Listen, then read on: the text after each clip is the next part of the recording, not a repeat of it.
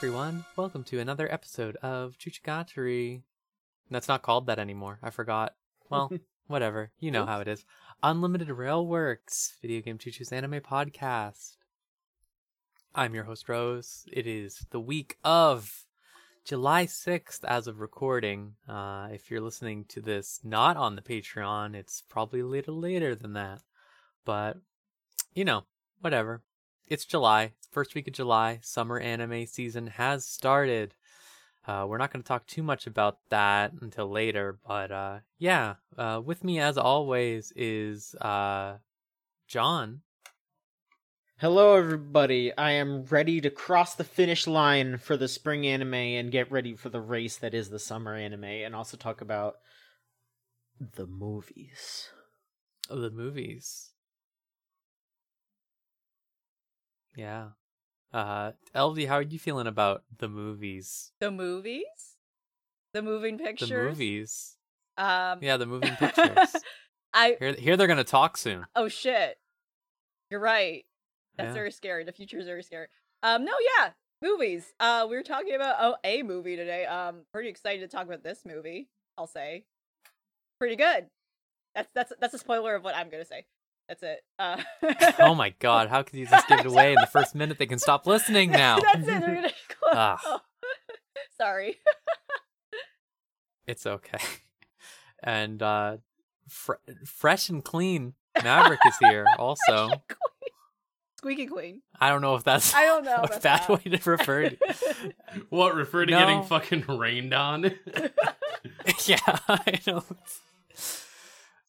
I was just thinking more. You said, you were getting ready before the podcast. You know, you had to escape. I don't know. No, I had to try to come up with some fun bit. You know, I definitely was racing to get to the podcast tonight. So, oh, there you go.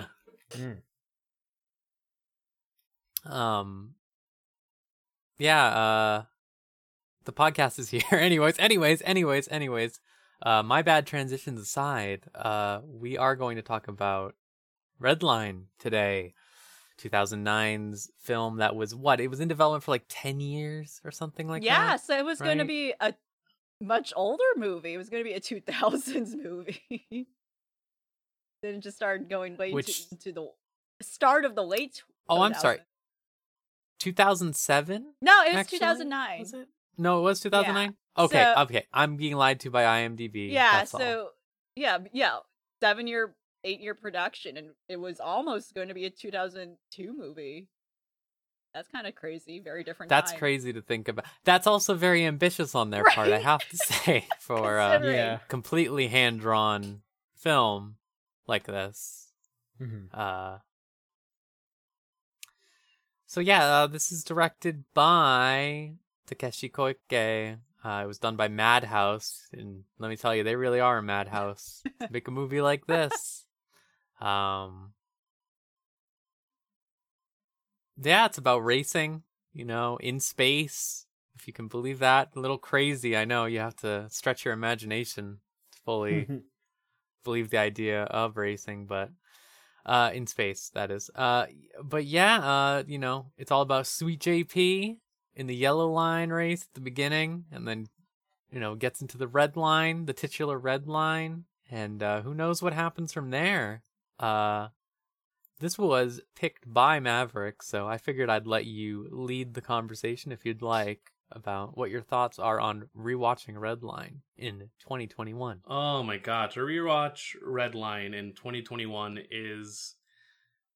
God, this is just comfort food. Like, it is unabashedly comfort food for me. Like, the first time that I had watched Redline, it was one of those scenarios where it's like, by the end of it, I was literally just, like, in tears because of how much, like, adrenaline, excitement, and just, like, euphoria was coming, like, out of just a lot of this passion project.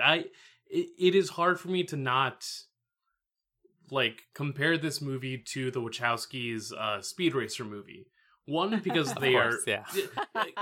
they are both movies about film, and the way that you ultimately supersede the expectations of the people that have come before you in order to deliver something that cannot be matched and just leaves everybody wanting more.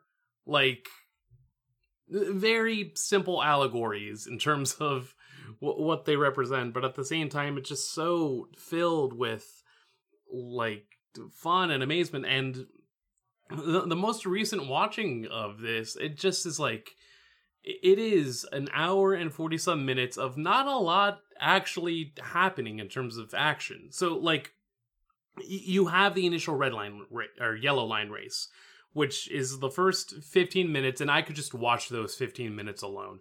It is such a, like, whenever I feel really down on myself, I will just pick that up. And I am someone that very much is a fan of the English dub. This is definitely one of those cases where I feel that I can only watch the English dub of Redline because it is so to the core of what the film is talking about and what it's like coming to in terms of its themes and characterization. And more often than not, that's easier when you do have a lot of like rockabilly rockabilly aesthetics, US focused aesthetics, and rather than try and like shoehorn a Japanese aesthetic in there, you instead just decentralize the focus so that it makes sense. It's what makes bebop work. It's what makes like Space Dandy and a lot of these other sci-fi things work, that you just decentralize the focus of nation. And here it really is just a case of people that want to race, wanting to just do the thing that drives them. And, you know, again, you have that initial moment of getting that race in, and then the rest of the movie is just getting to know everybody that's here. And on one hand, it can feel slow, but on the other hand, like the other thing that gets to me about Redline is that it is the antithesis to a Marvel movie. It is the antithesis to the MCU, and that you have so many moving parts, so many theories and concepts and character backgrounds that you will never know anything else about.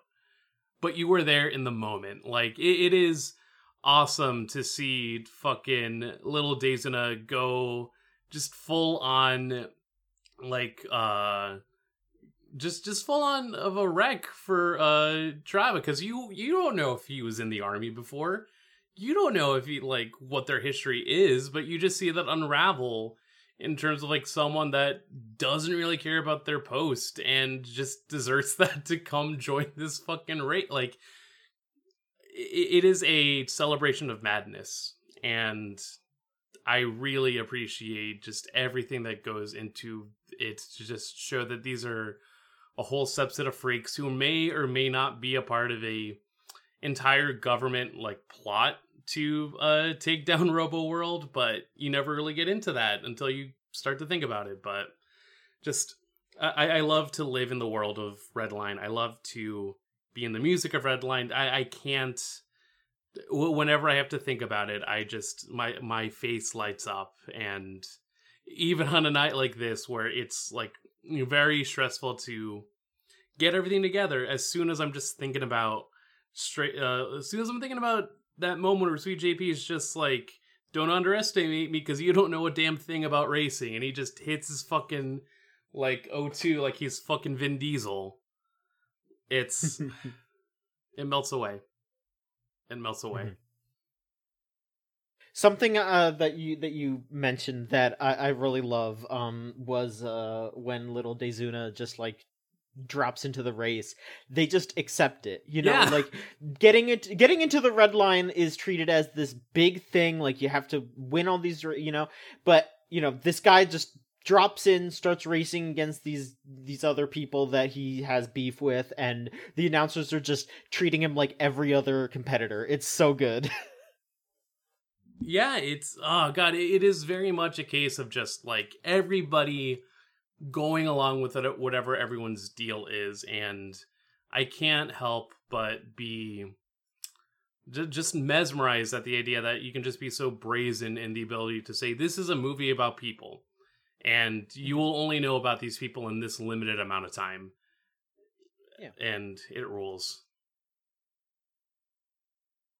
I can agree with that. Yeah. For me, this was my third time watching it, I believe. I watched it when I first got back into anime, like 2013. I think I watched it again in 2017. I watched it now.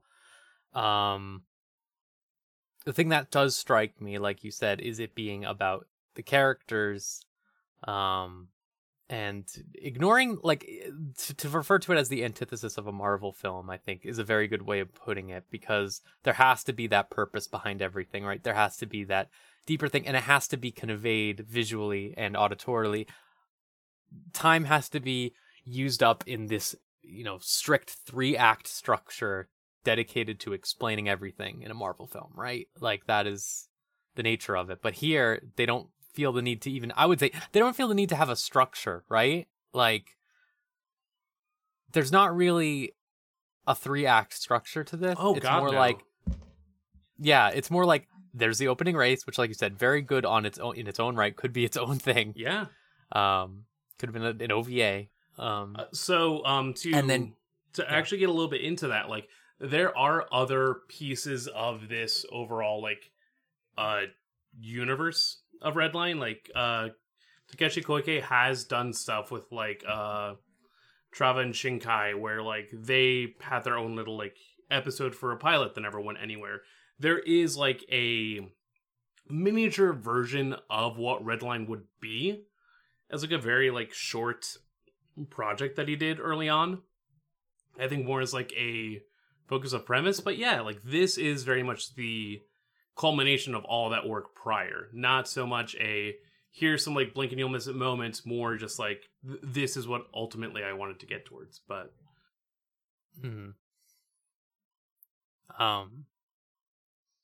but yeah, it really sticks out, I think, just through everything, that chaos, that intrinsic chaos, that I think is inherent to any hand drawn anime like that.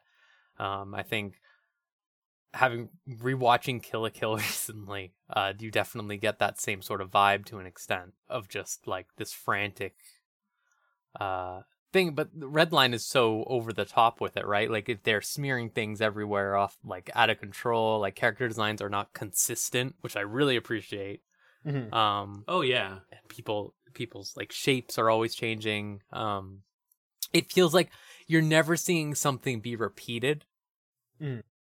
Is a big benefit of it, I think. Like, yeah. You think of all the different meals they have, even. Obviously, there's not many meals they eat, but every single meal looks completely different. It's like there's no shared parts between them, sort of to reflect that dynamic nature of the cast, right? Like, that they're all completely different people from completely different worlds that you may never know anything about. Yeah, like, it is very amusing to me that the only, like, confirmed, like, Earthlings are Miki and Todoroki.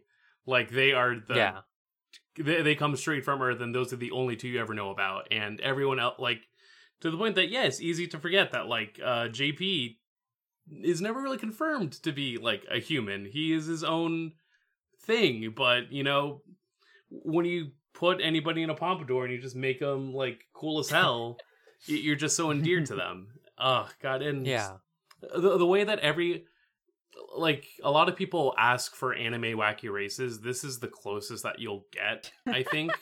Second to, like, Appare Ranman. Those are the two equivalents that you'll get to that. Because, like, God, I love that every racer just has an entirely different aesthetic from one another. Even, like, just...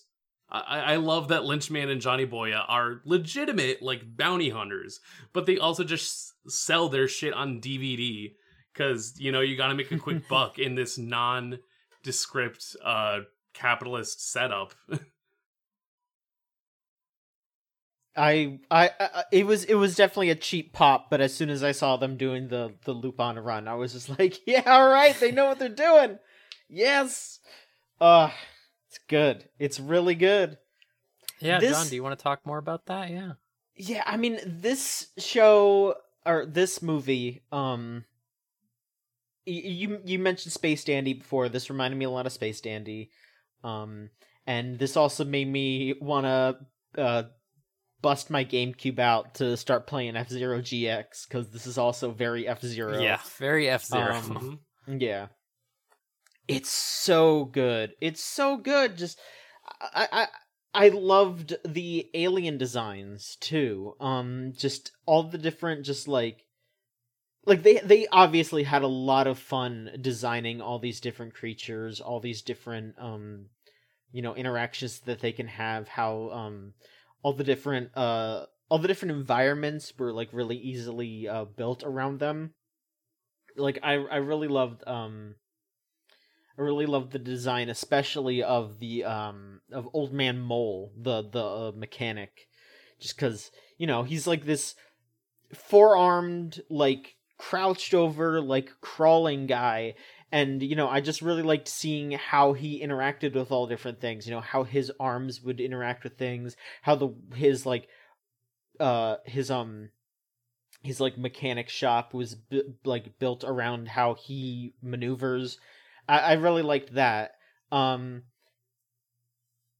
will say the only thing that I think was maybe a little detrimentally undercooked was the whole bit with Frisbee being blackmailed. That was I feel like that could have maybe gone a little bit more in there, because it was a little confusing about like what the stakes were for JP, like winning and losing. But that might just be me, because like wouldn't you? I mean, I know that you're supposed to like bet against someone to make money off of them, but at some point, wouldn't you make more money from him winning if he was the odds were all the way against him? So that was what was a little confusing to me. So the idea is, I imagine, real-time betting, I think they were saying, basically, is like the idea the odds are shifting constantly, so you get a bigger cut if you end up with like, hey, I'm losing and then I'm winning, and then people start shifting their bets over to them, so then the pool shortens for the people betting on the original winner or the secondary person that they want to win or whatever that they think will win, and then the odds are much higher for that person if he loses at the last second, which is what they want him to do. Yeah, right, because it's just like everyone's shifting their bets to him. Like, it's sure, think your megaloboxes, think your like where it's not trying to fix a race, but in the way where it's like only one party is fixing that race. And so even in the case where it's like, yeah, JP could always there is never a doubt that JP could win, but Frisbee knows that, so that's why he rigs the Trans Am to make sure that things get set up. And I guess so. I mean, just in every other like piece of media where I've seen someone like fix a match, it has been, you bet against them because they throw the match because they've won previously. It's just, I don't know. Yeah, that's just me. But otherwise, it was just fantastic. I really love how they incorporate the machine world, or the rope. What were they? It was the God, I literally just watched this movie before we started. Robo-World? Robo-World, Oh, yeah. And what's his name? The funky boy? Yeah, I love how they incorporated like a literal war into the race. How it became like this dumb event became a political kerfluffle because of where they just randomly decided to hold the race. It was incredibly funny, incredibly fun, and having multiple bioweapons appear as like race elements was very good. I mean, you could even argue that is the intent of the Red Line, to just be a full-on like autofocus. Like, I'm just remembering now, like after JP is in like the hospital because he fucking beefed it in his car and finds out that he's in the Red Line, you get some of like the like basically he gets into the red line because people dropped out. They're like, I'm not about that. And one of the competitors, Kuro Kurodaze, is straight up like, dude, I'm a racer, I'm not a soldier. And it's very funny that they can just like slip that by and without having to like abide by it or just have to like push further. Yeah, you know, like on one hand, this is definitely just a dumb race everyone gets to like watch because it's like fun violence. On the other hand, like you have competitors from like a Alien Kingdom and a lot of other like setups, and it's one part getting everything set up so that you can monetize off of this race, and then the other part doing everything that you can, either whether you know it or not, to just completely disassemble this like fascist mecha kingdom, which just it rules that by the end of the day it is just another it's a fuck you to fascism in a way that is just so understated.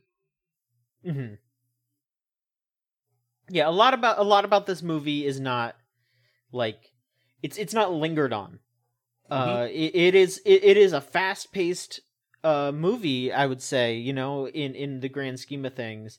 You know, for especially as it should be, because it is a race. But I do love that they just they expect you to just be like, yeah, you know, you're seeing what's happening.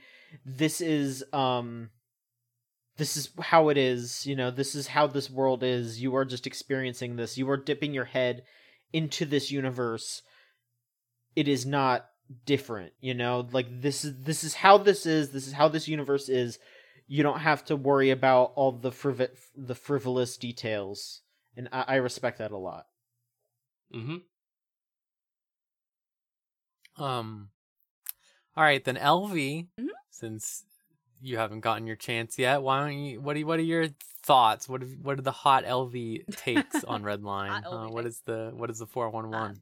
So I want to say, I just want to say up front, I did not write a response to this movie because I didn't think I had a lot to say uniquely when it comes to like saying a lot in writing form to respond to it. So I think I might reserve that for like series specifically. But sure, yeah. So like episodic series, I mean. But yeah, I want to say overall, this was an excellent movie. Years down the line, it aged gracefully, or I would rather say did not age at all. It's again, we did preface it by saying like it's astounding how this movie came out the way it did, being made for like almost 10 years in production. Oh my God.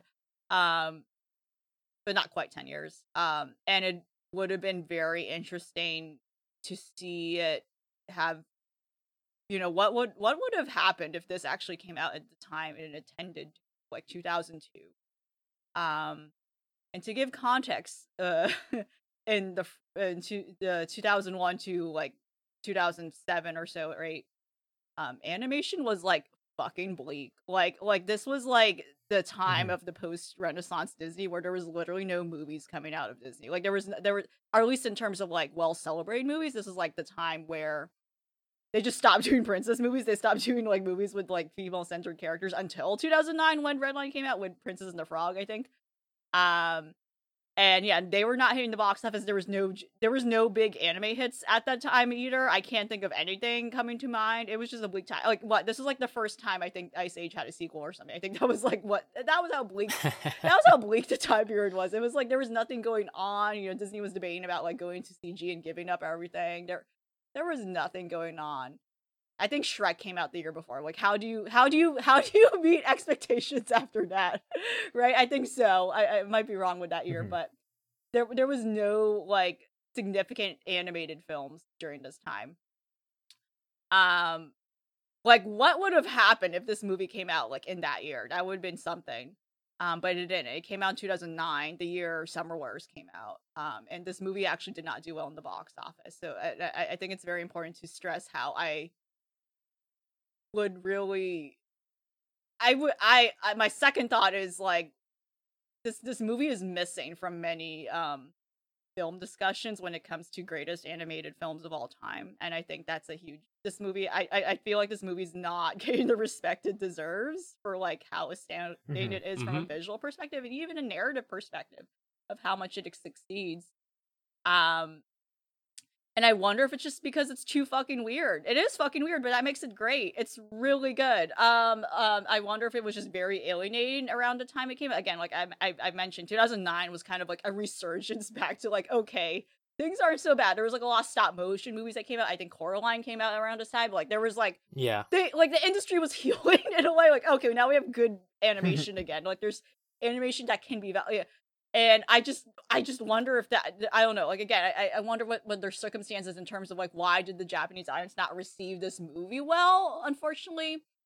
But yeah, it's an astounding movie front to back. I kind of do agree with John. There were some moments of character development that I wish there was just a little more oomph to it, but I also agree with Maverick that this is a movie that also succeeds where you're not lingering too long on these characters as something that's about celebrating these characters. We do not need to stretch out what more than what we've been hinted as an audience or implied as an audience. But I do recommend checking out what could have been the pilots or like at least test shorts that led to this movie, Trava, the First Planet, I believe, Fifth Planet, Trava, Fifth Planet. You can fully find the full shorts of them online. They're quite old. It's not going to be hard. And yeah, you can kind of see the preliminary versions of the characters we see in the movie in there. It's very interesting. And again, that would have been interesting too if that did kick off at a much earlier time, like even way, way before the movie started development. And what a weird time the 2000s has been to animation in general. But yeah, this movie is definitely missing from, I think, wordy discussions of what is a great animated film from top to bottom. And I think everyone has said all the positive parts of it that needed to be said. And yeah, I just think about that a lot. I think about like, when people ask about like, what's your favorite anime film, right? People are gonna say the safe stuff. Not that's a bad thing, but people are gonna say like a Ghibli film, right? Like or they're gonna right, like, but they're not gonna. You're not gonna or Evangelion or something. Or they're gonna say something like Akira. Stuff that has like iconography and has been so cemented in pop culture to the point where like, yeah, it's actually okay that you probably have not seen it, but you like the visual iconography.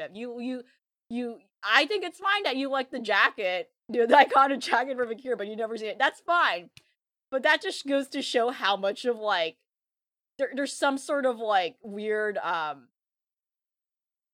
merchant again, this unfortunately goes back to capitalism, does it? Like this weird like iconography aspect to like a lot of these things that cements the imagery in your mind that I think this movie doesn't do, because it's not aiming for that. It's not aiming for you to like it's not aiming for you to like you kind of like remember these characters for like very like watered down like surface like level aspects of it. Weirdly enough, it's a movie about racing that what am I trying? I'm trying to build a metaphor here. It's not working. But I guess my best way to describe it is that it's kind of like a drive-by situation. It's literally a movie that like goes through you. You like watch it and then that's it. It's meant to be like a movie of the moment. And not something that's meant to necessarily like stick with you, because it's not trying to say anything that like impactful. Like it does say certain messages and convey certain ideas in very subtle ways, as that has been discussed. But it's a movie of the moment. You're meant to like really enjoy like the cacophony of like all the visuals and how beautiful everything is, like how stunning the animation is. Like it does not miss a single beat when it comes to the animation. And I agree, and just again want to reiterate like what everyone has been saying, where every character they have lovingly paid attention to, no matter how and they gave them all very specific and distinct characteristics that made them who they are, despite the fact that we're not going to linger on them too much. I guess my point is really, I'm just reiterating how, like, yeah, this is an incredible movie. This time I saw the English dub version, and the performances are incredible.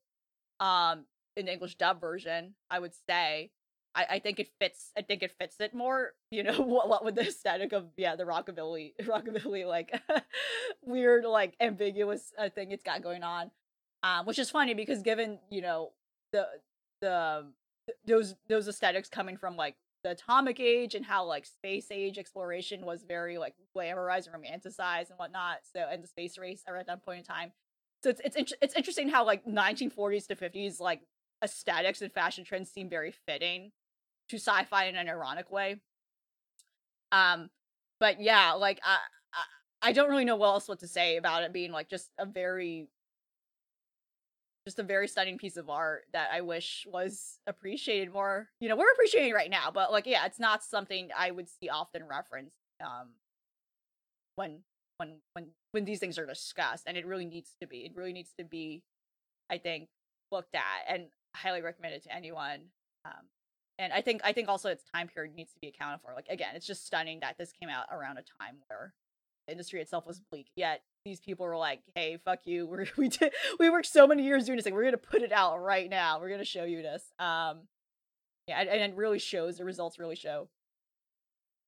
It's a great like adrenaline rush of a movie, through and through. Mm-hmm.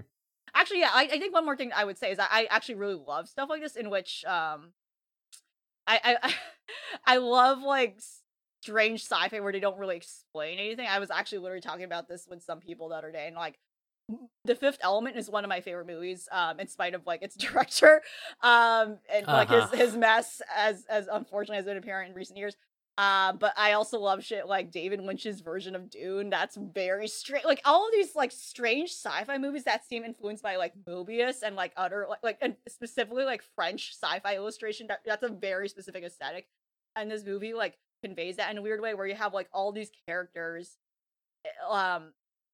like you know all these basically aliens and all these different species of characters, that are like just presented to you like on a platter, and we're gonna like give you like insights as to what they are and where they came from, but not really explain it. And that just seems very apparent when that comes to that sort of style.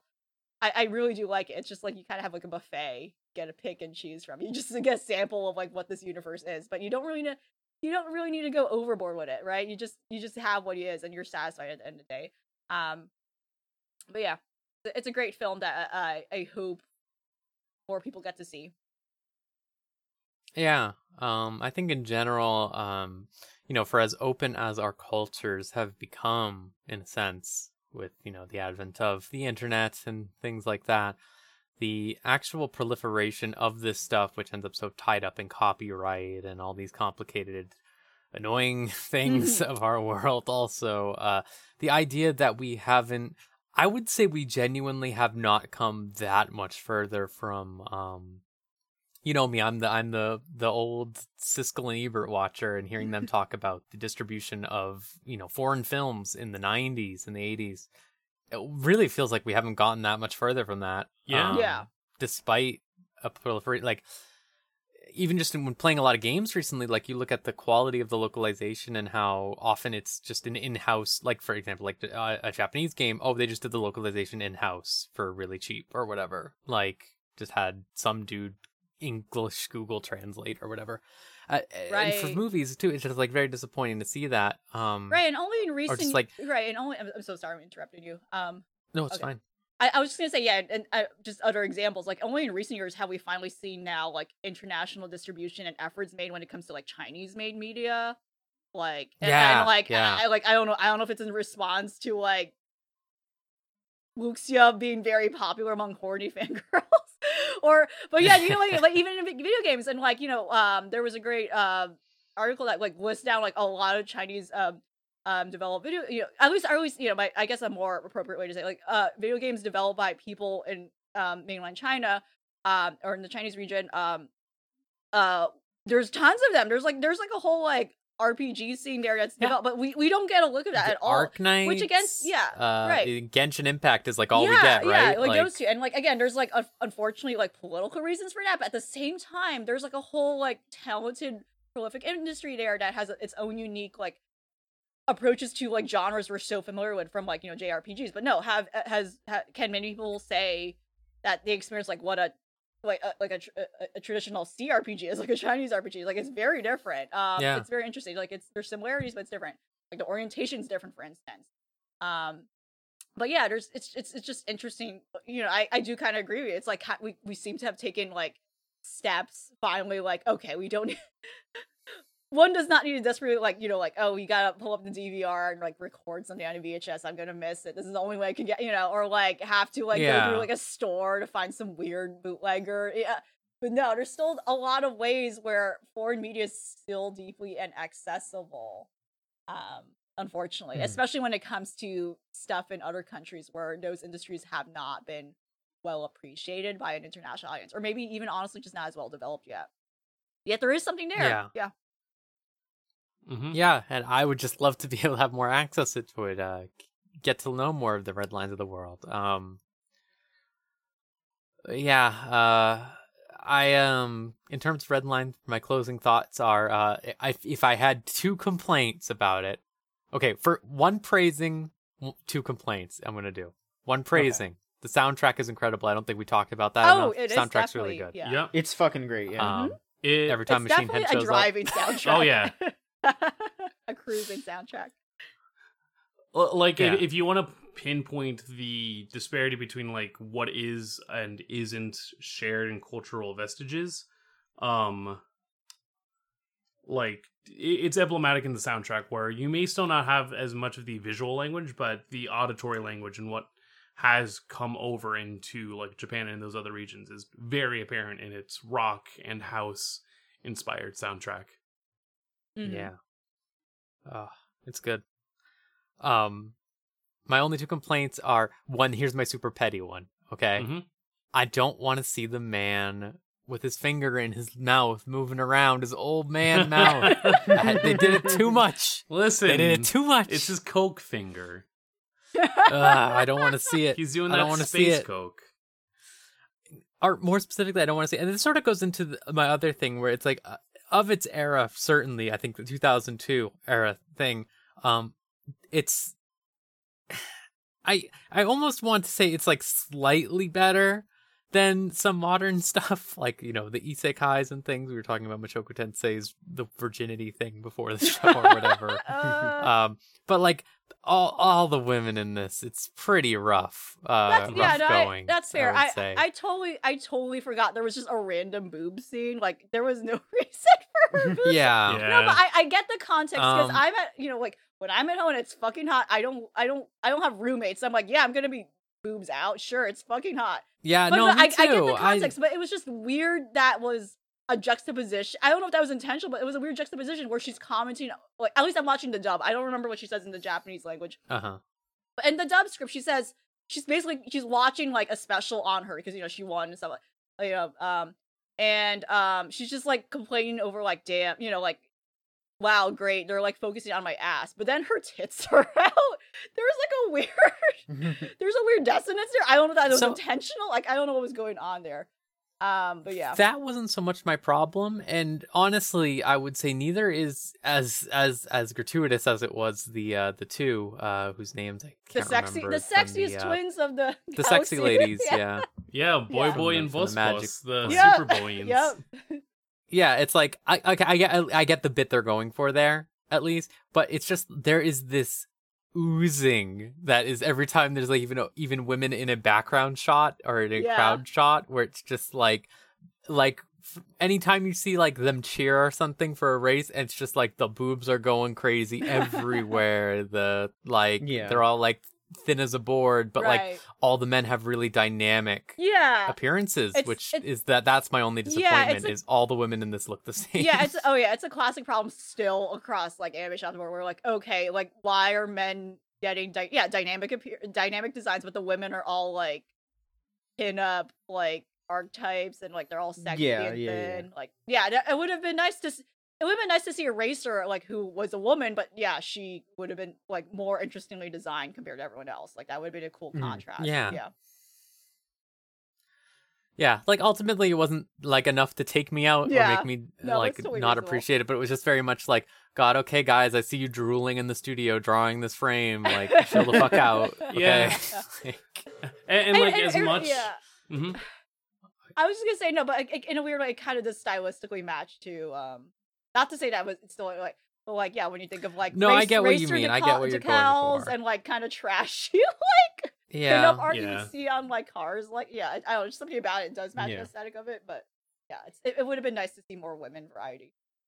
Right. Besides like the female aliens we occasionally see, like it's like that's outright like not even a humanoid, you know, but that was it. Like as random background characters we see, but not in terms of like major racers maybe would have been interesting. Mhm. Yeah, like, and I don't know. I'm always gonna be a sucker for the fact that like the two main inspirations for JP when it came to getting into racing, one, the Gold guy, who I still believe is the actual like mob boss. Like that's just my little headcanon that like shit got rough, and like that's partially why they become indebted, but also, you know, that Sonoshi is someone that inspired him to actually like get into the racetrack, which Yeah. I will always like. It's very cheesy, but at the same time, it's fitting for something like this. Yeah, at least I can say their relationship was good. I think they clearly respect each other, and I like that. I was like, oh, okay, this is very power couple vibes here. Yeah, but still cheesy. But otherwise, I do like they respected each other. That was clear. That was clear. I felt like they were on very equal terms, I think. Mhm. All right. Is that about it? Any final bits about Redline, or should we go on to the show proper? Let's go on to show proper, I think. Yeah. Unless we want to answer this question that someone sent in. Oh, sure. Which is one of the worst questions I think we've ever gotten. Oh, okay, great. Anonymous asks, which of the Redline aliens is the throat goat? Machine Head. It's in the name. It's right there in the name. Yeah. I'm trying to think about who else would get some solid work. I'm looking at it. I'm trying to think. Well, Little Dazuna would be too toothy. Oh, yeah. That's the thing. A lot of these would be a little too toothy.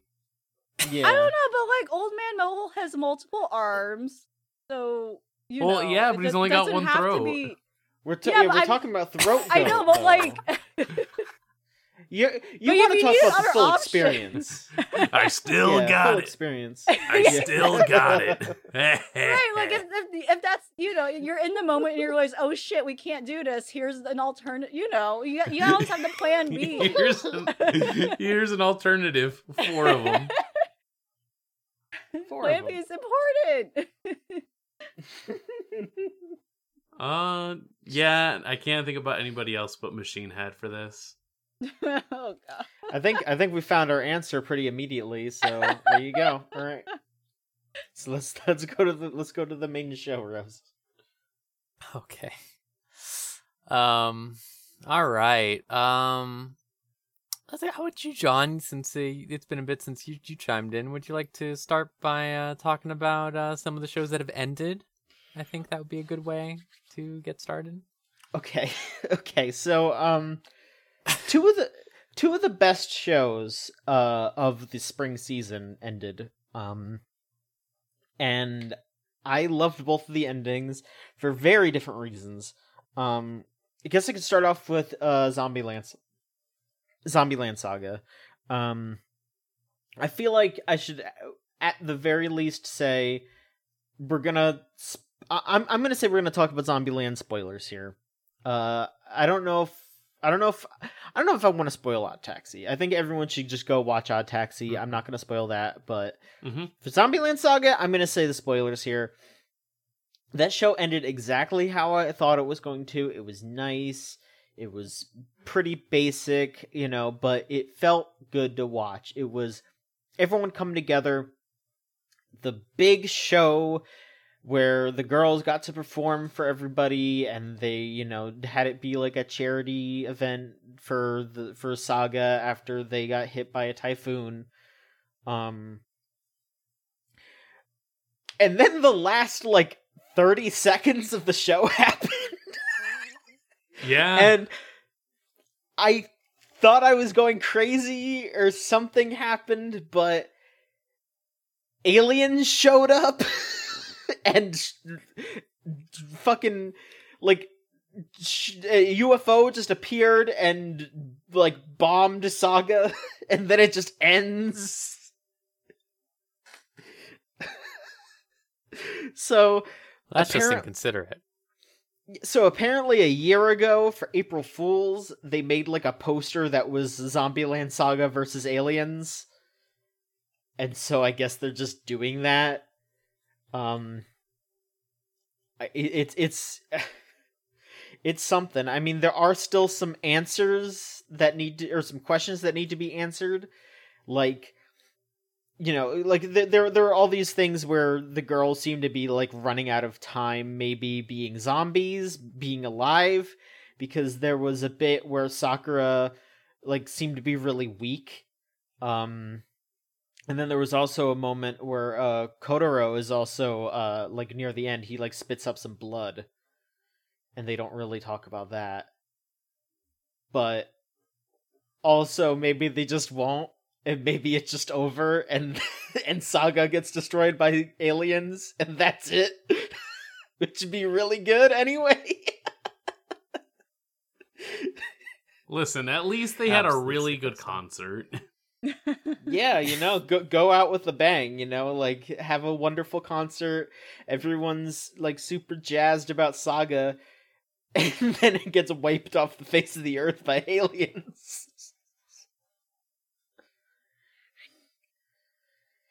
It's fine. Yeah, it was good. It was good. I felt like the entire second season was really solid. You know, both seasons together are just a fantastic show. And yeah, if they do end up like wrapping it all up with a movie where it's zombies versus aliens, I'm game. I'm very game. And then for Odd Taxi, just oh my god, it was just a fantastic story. It was just a very, very well told story with just perfectly interwoven characters, fantastic music, great animation. It is just like, I think absolutely everyone should see Odd Taxi, and like, I think it's the kind of show that you could just like tell your parents to see, you tell your like siblings who don't watch anime. Got your siblings who don't watch anime, you can tell them to see it. I just think that it's sensational. It's a very easy like anime of the season, probably going to be anime of the year unless some crazy shit comes out, which, you know, probably won't be this season, but you know. Well, I know what's gonna be cited as anime of the season for a lot of people. Oh and yeah, totally. This will be for sure. Oh no, so what is surprising to me is that every time people talk about Odd Taxi, it is in the context of more people should be watching Odd Taxi. I am baffled at the idea that anyone could have like missed this at all in their watch list of everything. Like,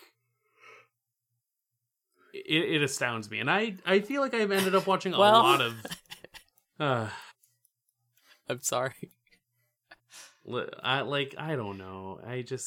I get it. It was a very different thing. It had a very different art style. Honestly, I remember seeing the like original the like poster and all that. It looked like it might be kind of cheap just from like the initial like stuff that I saw. They also sold it very like the description was kind of like bland too, and didn't really explain what the show was. They made it sound like it was just gonna be like what I imagined in my mind when I read that when I read the description when we recorded that episode where we went over everything for the season. I thought it was just gonna be like maybe like a 10-minute to 15-minute long episode thing where it was just Otokawa driving around and just talking to someone in the back. It was just going to be like a conversation thing. Not a lot of animation. Just, you know, here's this interesting character. You listen to their life story. That's what I thought it was going to be. And so I expected it to be like something that was like cool, but not like, oh my god, amazing. But then it turned out it was just this really well done thriller all about all these different characters who, yes, do coalesce around this character who drives them around, and they do have conversations in the taxi, but it is very much not just about... It's not just about Otokawa. It's not just about him driving the taxi. It is about so many things, but, you know, he is the center of all of that. And that is, you know, that's why it's such a good show, because it does collect those characters together and form a well-told story around each of those characters, and they paced it so perfectly. Like, every single character has like exactly as much time as they need to get their point across, and I think it's a fucking masterpiece. Like, straight up, it is so good. So absolutely recommend it to everybody. That, like, I am explicitly not gonna spoil it for that.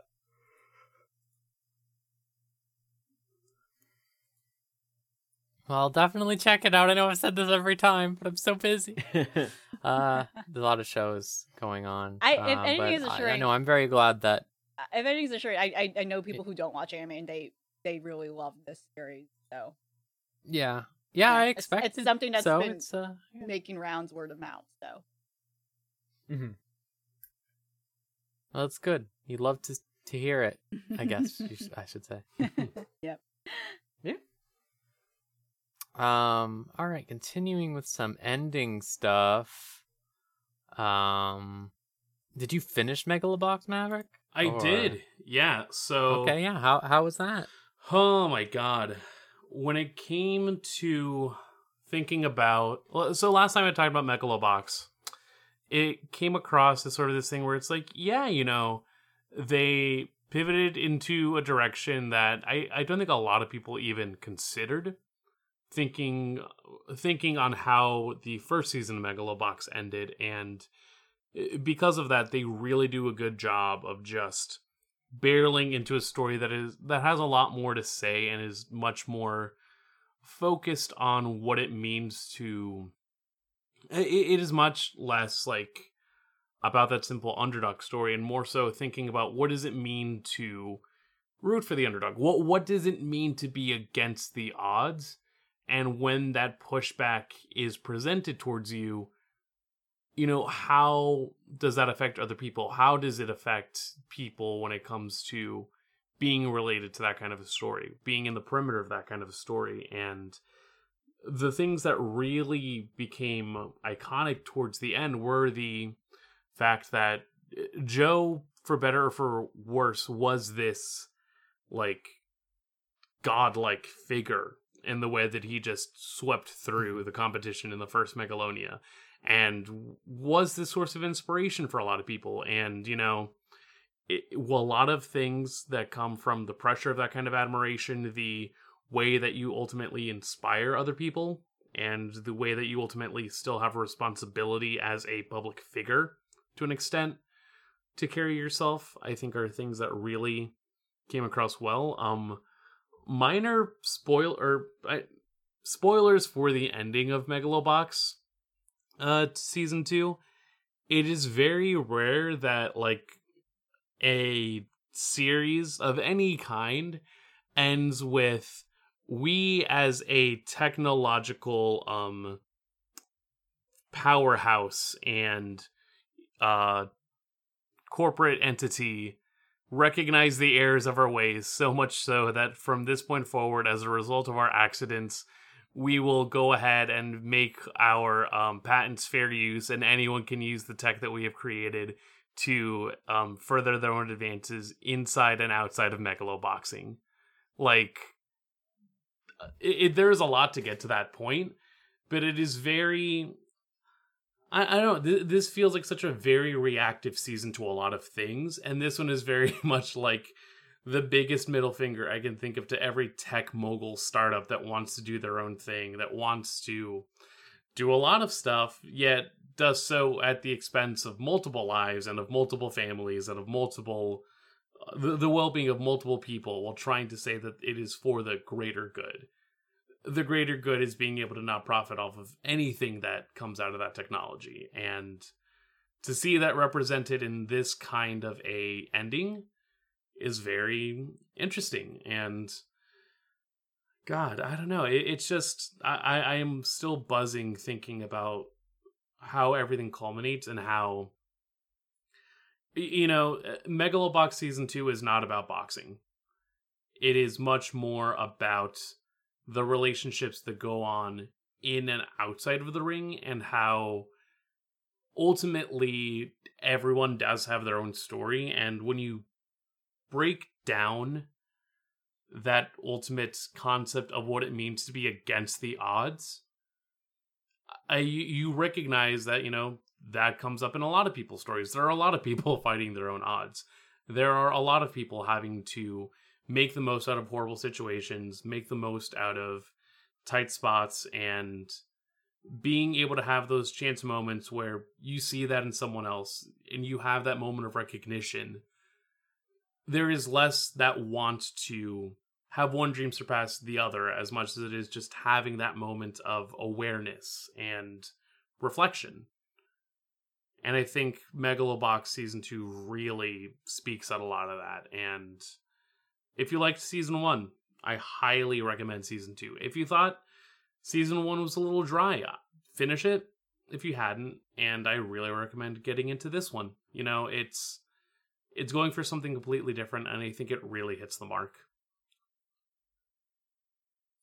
Oh, I'm just glad to hear that. I was initially, I have to say, the first episode you were on where you're talking about, I was just happy to hear that it was maintaining to be good, because I remember I finished Megalobox 1 and I thought, when I heard this new one, I was like, why, what do you do?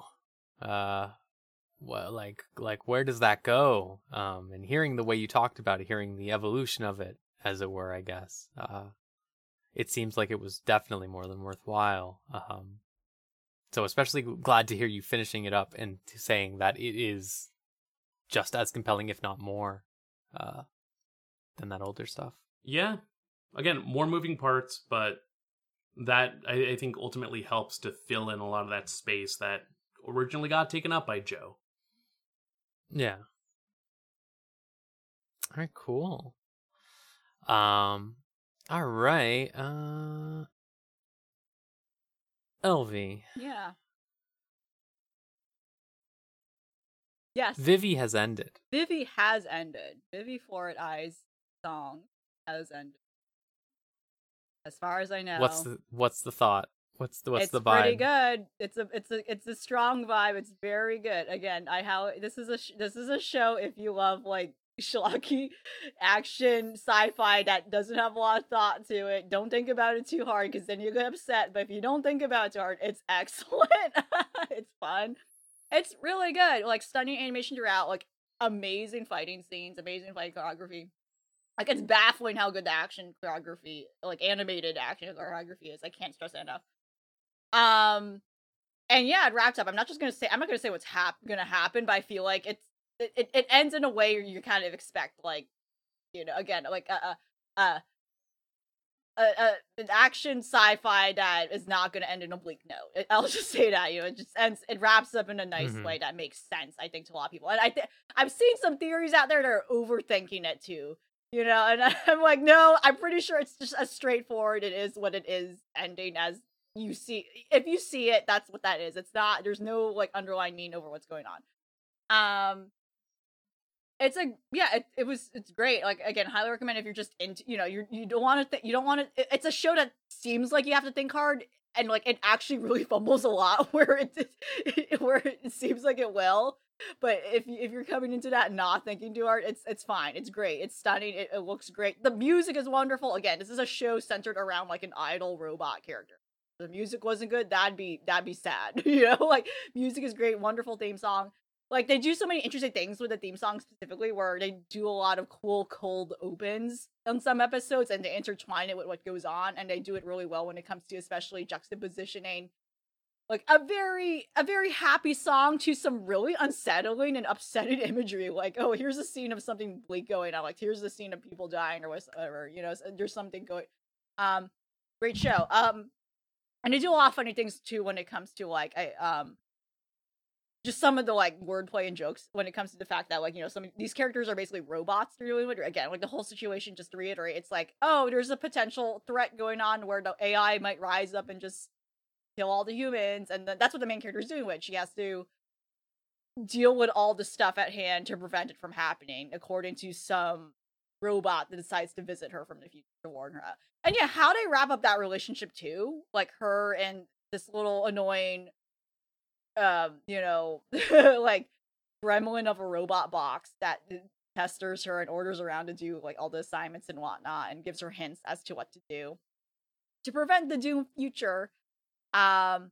How they wrap up that relationship and like how they like wrap it up in an interesting kind of twist. I mean, it's not. I don't know if we would call it a twist because they build up to it. They like outright build up to it and reveal like what's going on with her. Like who is this robot's creator and why is that significant?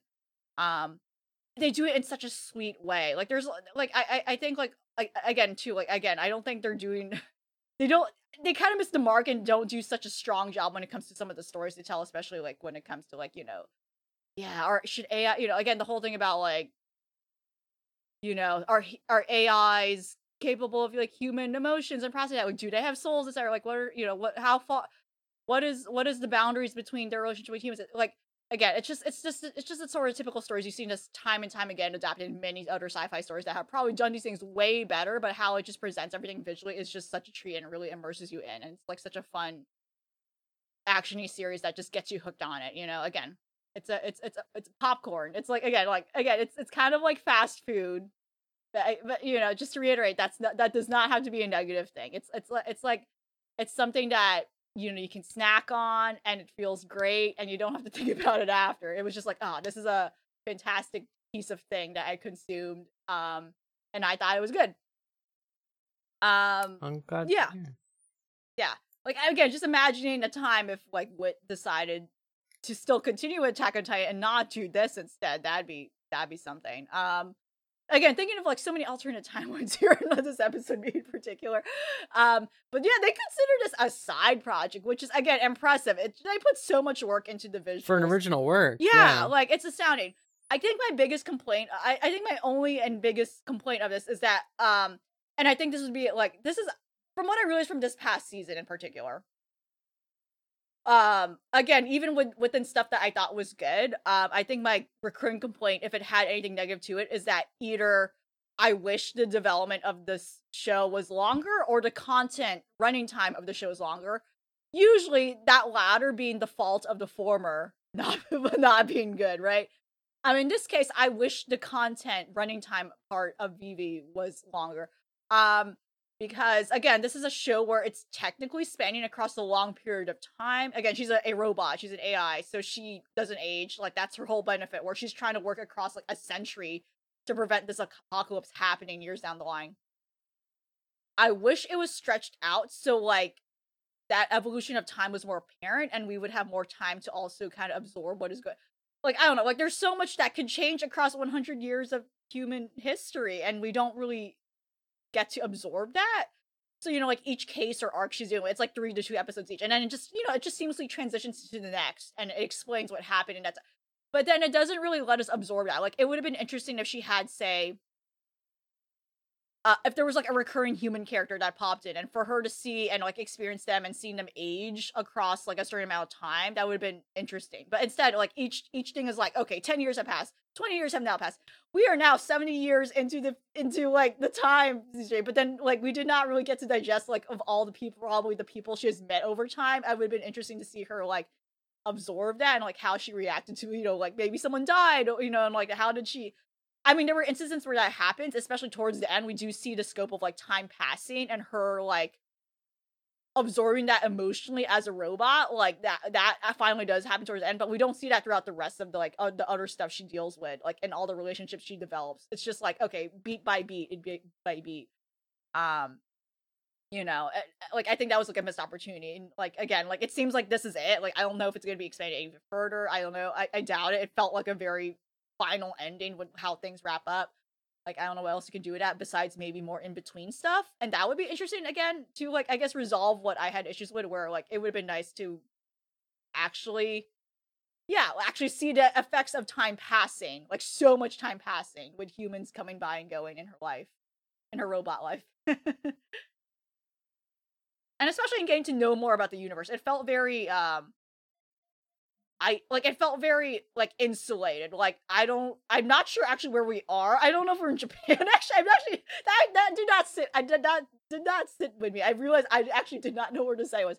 Wherever we are, it felt like it felt like the apocalypse was very centered in this very specific location. It wasn't clear to me if this was an international issue. Like, is this happening? I'm assuming it is, like, you know, how Terminator it kind of was. Like, it just was implied that this was going to be an apocalyptic thing affecting the whole globe. But yeah, the passage of time went by too quickly where I wish they stretched it out in ways to, like, just make us realize how much of that was going on, you know, like, just, again, yeah. But otherwise, solid series. Great. It's great. Good. Good. I mean, I don't know if you and Maverick wanted to talk about Higehiro Okay, yeah. ending as well. Yeah. Yeah, go What for are your it. thoughts on that? Yeah, Maverick can start first on that. Yeah, I mean, God, this has definitely been a show where I had to wait until the last episode to actually, like, give a viable opinion because, you know, Higehiro, I shaved and took in a high school runaway. Mm-hmm. From its inception is definitely a product that can raise some eyebrows especially when it came out the same season as the other show about a high schooler interacting with a salaryman that had zero chill, whereas this was much more interested in actually, you know, wanting to talk about something. I feel like the author of the original light novels really saw a chance to create a story, and when when swept up to the pitch offices, was kind of just like, I could flub this as a romance. Yeah, there's something probably about the title. I wonder if the title was intentional bait, right? That I feel that way too. Yeah, like very much like I would be surprised, or not be surprised if it was like sitting in the waiting room ready to get the interview, and it's just like, you know, I've got enough women in this story that I could fake it being a harem. I've got like enough connections that I could fake this being about a romance, because ultimately the main characters that we focus on for this story, there is a connection, so to say, but a lot of it is less focused on like a will they won't they scenario, or rather there's much less focus on whether or not Yoshida and Saori, I think, are the two. Yeah, sounds right. That they will Sayu. Thank you. So yeah, Yoshida and Sayu, that they will like get together in the end, as it is just like exploring what it means to cohabitate and find a connection, like a very blanket concept of connection with someone that is not immediately family or someone that you're like interested in. We start the story with Yoshida just like fucked up asking like his boss out because like he is in love with her, and we later find out that she's in it too, but it's like complicated, and there's that aspect, and that, you know, the initial meeting of Sayu and Yoshida is much like on the basis of like, she was kind of cute and I was kind of drunk, but like in every step that could feel maligned, there's also an adamant decision to make Yoshida like the most normal guy in terms of when you think about people in anime. He is very much someone that is like, no, I'm not gonna fall into this trap or trick of what the romance convention wants me to do. I feel like I have a responsibility here, but that responsibility is not to, for lack of a better term, this responsibility is not to groom you.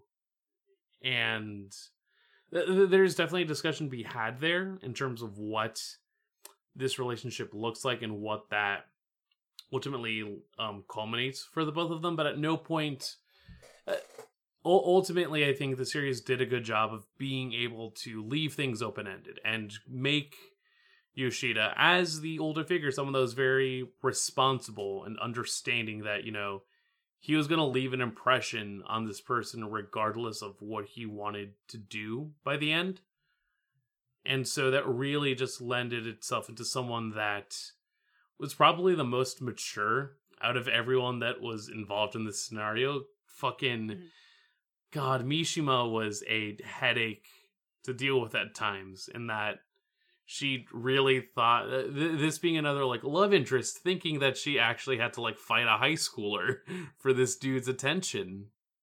And it was those are my favorite weird bits, right? In anime where there's just like this like grown ass woman who's like, oh no, like I talked about that with Log Horizon, right? Like Log Horizon had that weird bit, and it's just like, it is really weird. Where she's like, well, I guess I don't have to fight for your affections anymore. And it's like, homie, she does chores at my house.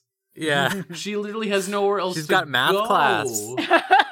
Well, no, it's that she doesn't even go to high school right now. Oh, right, Yes, she doesn't go to high school, yeah, right. that's the problem. That's the issue. But it's She isn't at math class. But it also She's does. saying oomphy online. She's what you're also seeing is just like a very. I think there's a lot. There are drafts of this series that acclimate towards a more Western reaction of this kind of a scenario. I specifically think more about towards the end. And so, to get a bit into spoilers about Higehiro, the main reason that Sayu runs away in the first place is that her original school in Hokkaido is fine, but it's like she's getting mildly bullied because of the fact that she is like, oh my god, so good looking and like so pretty. She probably has so many friends. We don't know her. What, like a show-offy bitch, etc., etc. But has like one friend that she does make, and unfortunately, a lot of that bullying turns towards that friend, and with no other people to really turn to, and these people just being one another's support, ultimately, oh my god, I'm blanking on names right now. Ultimately, that friend takes her own life, as in the perspective of, I'm just causing you harm by being here. I don't want to continue to like take up space. In that very, Yuko ultimately just like makes that decision, and Sayu's unfortunately bared witness to it. And in the lead up of news reports and understandings of everything, her mom just has a meltdown and is like, you didn't kill her, did you? And the idea that, this person that she very much loved and like wanted to be a part of her life, to be accused of being the killer of that person, it's kind of just like the tipping point of like, yo, you never loved me. Fuck off. I'm running away. And yeah, her mom, essentially, it was made clear her mom cared more about her reputation over like caring about and listening to her daughter's like well-being after the incident. And yeah, what happens then is like, she runs away. But her brother tries to like, her brother's actually very kind. He's like normal. But it's also like there's also an implied insecurity here because her mom often is like, why aren't you like your older brother? He's successful. Like why are you so used? Like she's her mom is like the source of like a lot of these problems. Very verbally abusive. And yeah, she runs away despite the fact that her brother, like again, it's like a whole like dignity. She doesn't keep in contact with her brother. She ends up running away, and then her life spirals from there, and that's where we're leading. The beginning of the series where she meets Shida at the very least, who's like the first person she meets that is not taking advantage of her, and doesn't want to go out of his way to do that at all, and he wants to at least, and he learns to be protective of her. Yeah, I will say that like it is very, the show gets very like in depth in terms of the fact that like after Money Ran Short and like things were getting a bit dicey, she had to turn to Sayu had to turn towards just exchanging home for sleeping with the people that she was with, and Yoshida being the first person to not be a part of that pattern. They do take the time to sort of just like go into that enough where Yoshida's like, I am not interested in this. This is not a thing that I am looking for.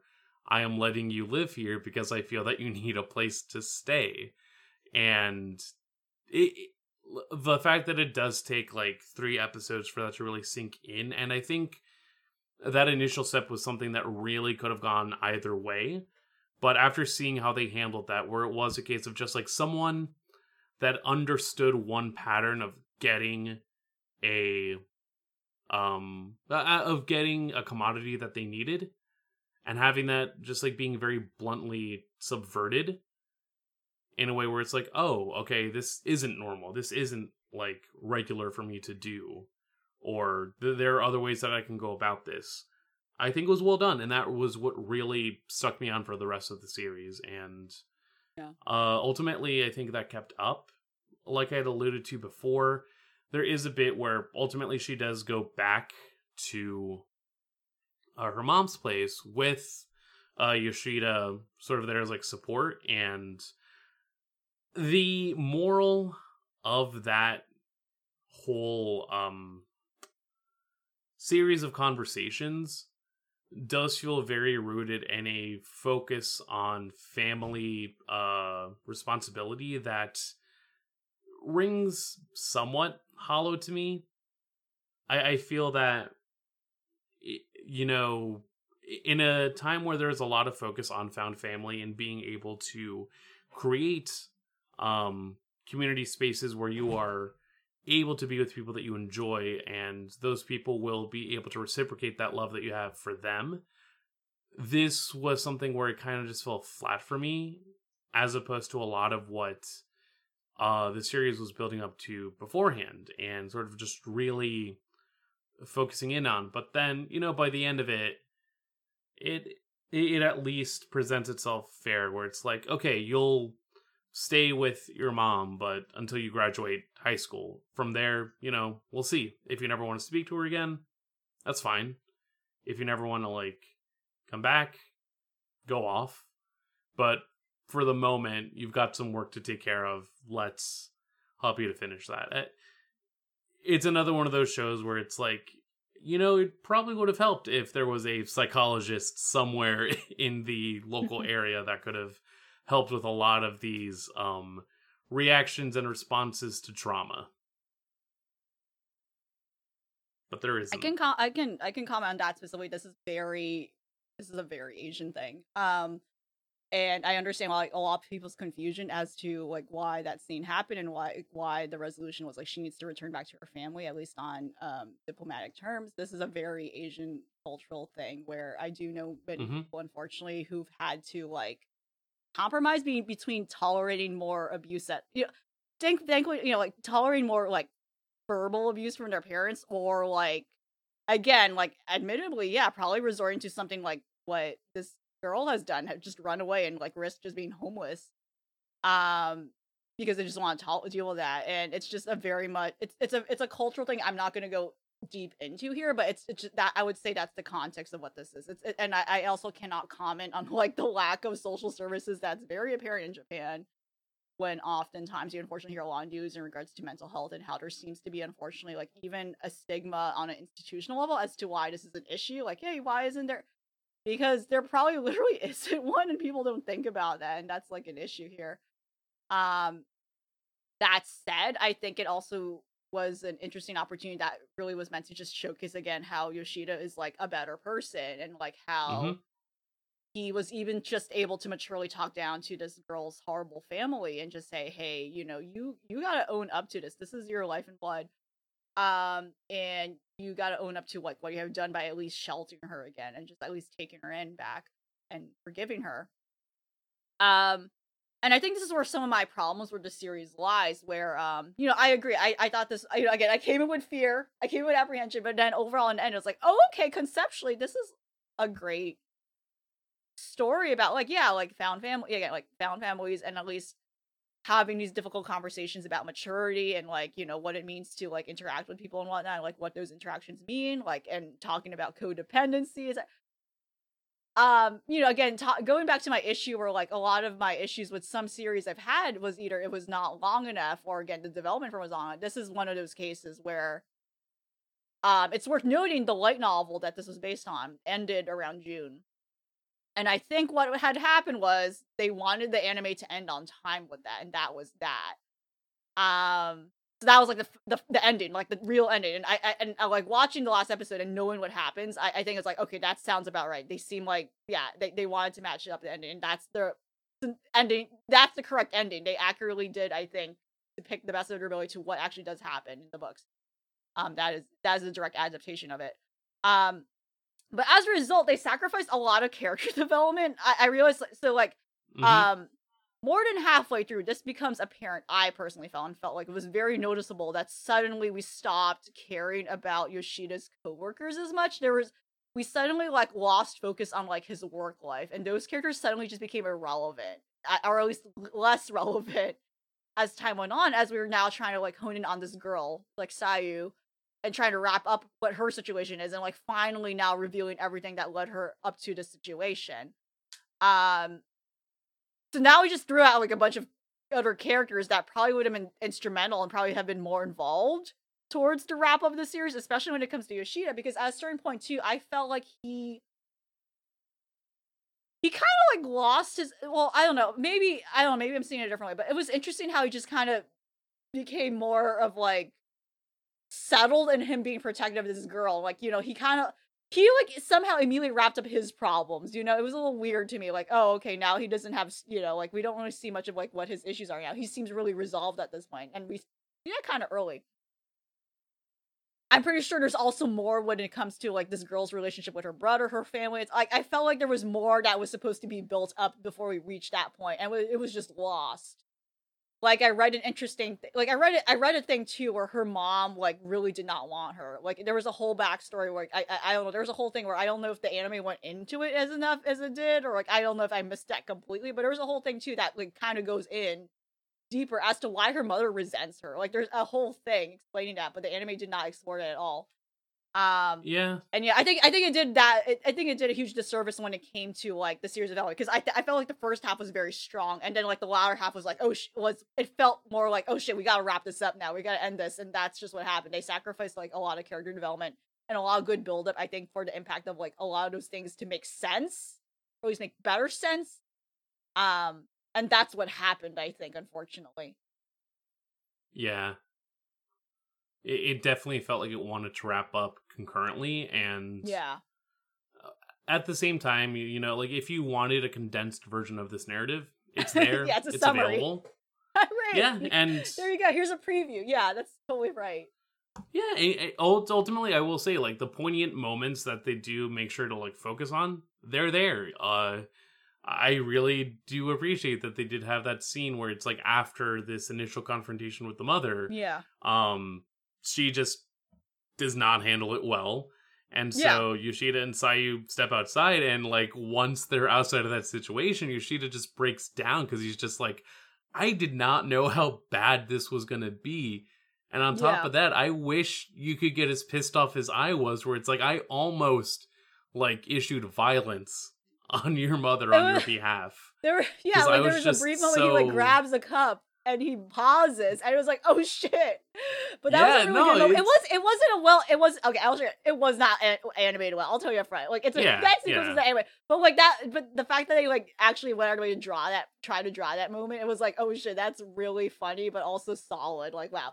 Like, him actually hesitating to throw a cup in her face. Like, he's gonna throw a drink in her face. That was really tense. But yeah, there were some great decisions made on terms of like character, like actions and behaviors and whatnot. There was a moment where like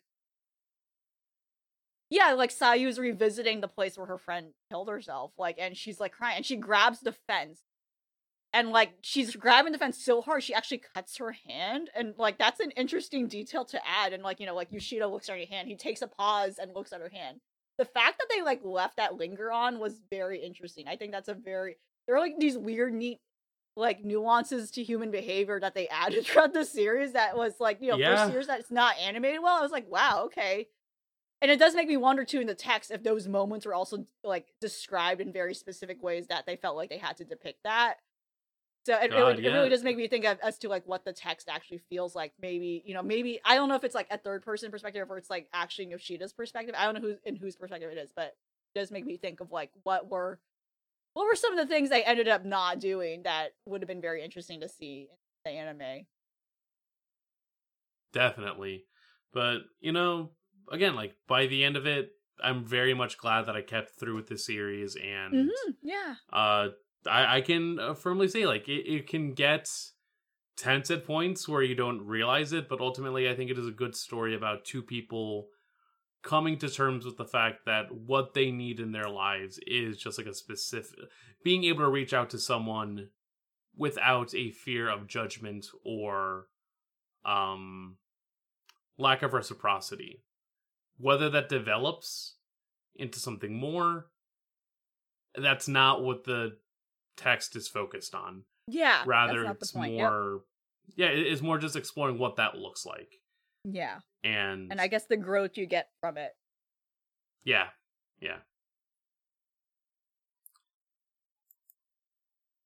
All right.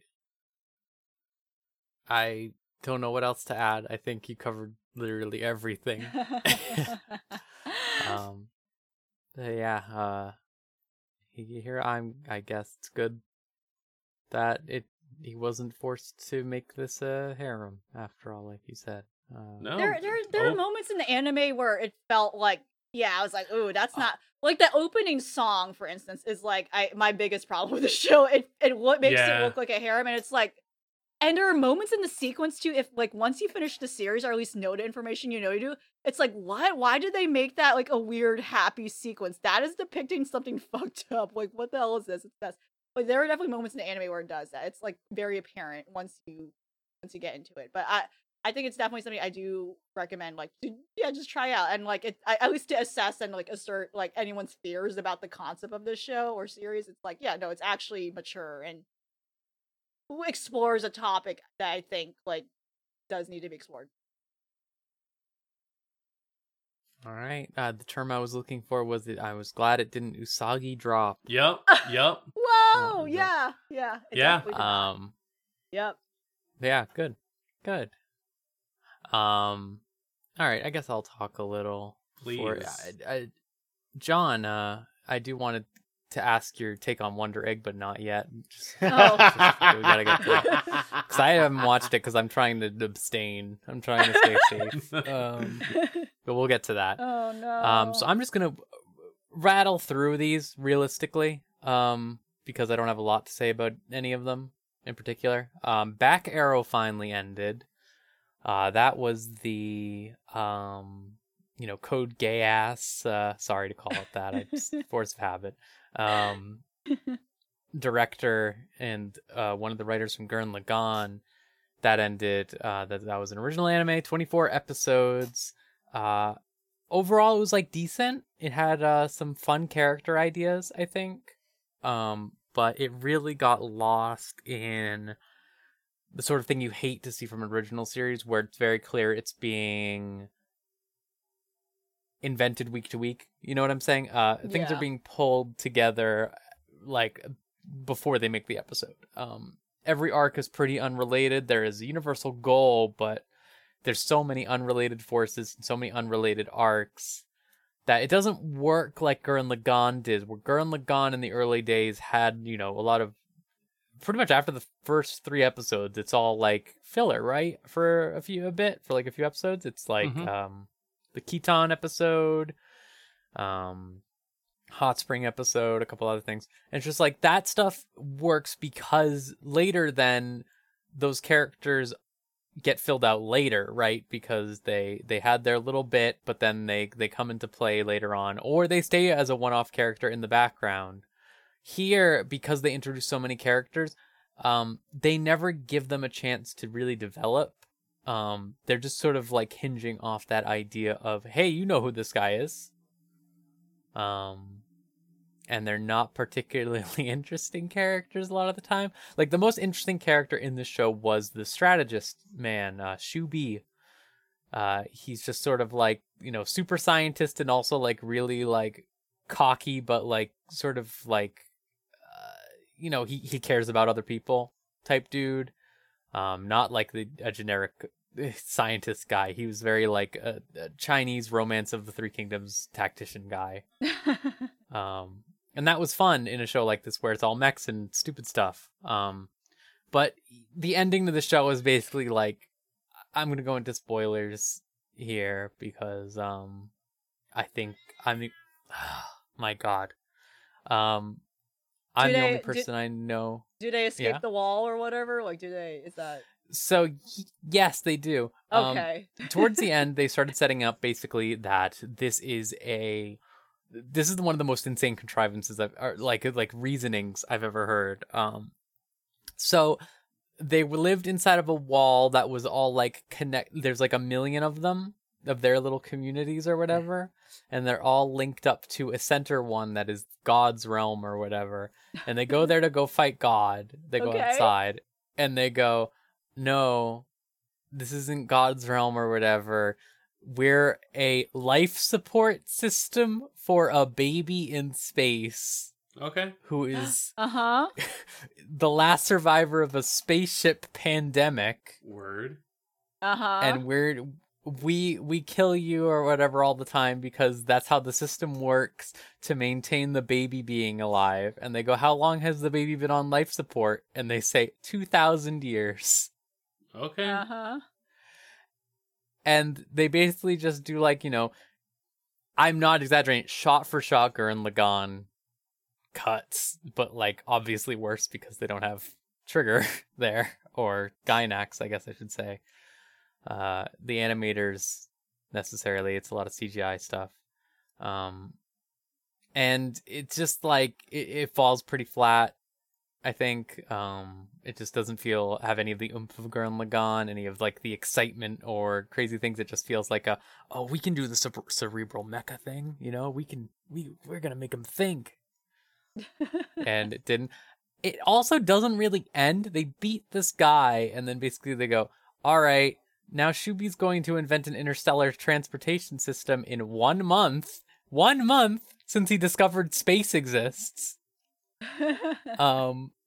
And they're going to transport the baby through space back to Earth. All right. They say Earth as the last line. They say, I'm excited to see what Earth is like.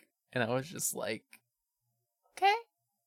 So they're not on Earth. They're like on some other... They're a life support system. That's it. They're like, I can't tell. I guess they are the size of blood cells is the implication.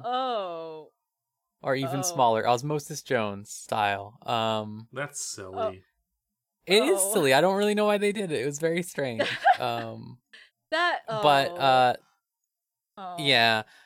The main thing I think it's fine. It was fine. Again, I want to action week to week was pretty interesting. I think it had a lot of interesting ideas. I just didn't know what to do with it. It's the peak anime original curse. They don't know what they're doing. They're just throwing it together. My impression of your description of like what their ending is, it's like, like the whole thing where it's like, it seems like they're just making it up as they go along. It doesn't sound like this was foreshadowed whatsoever.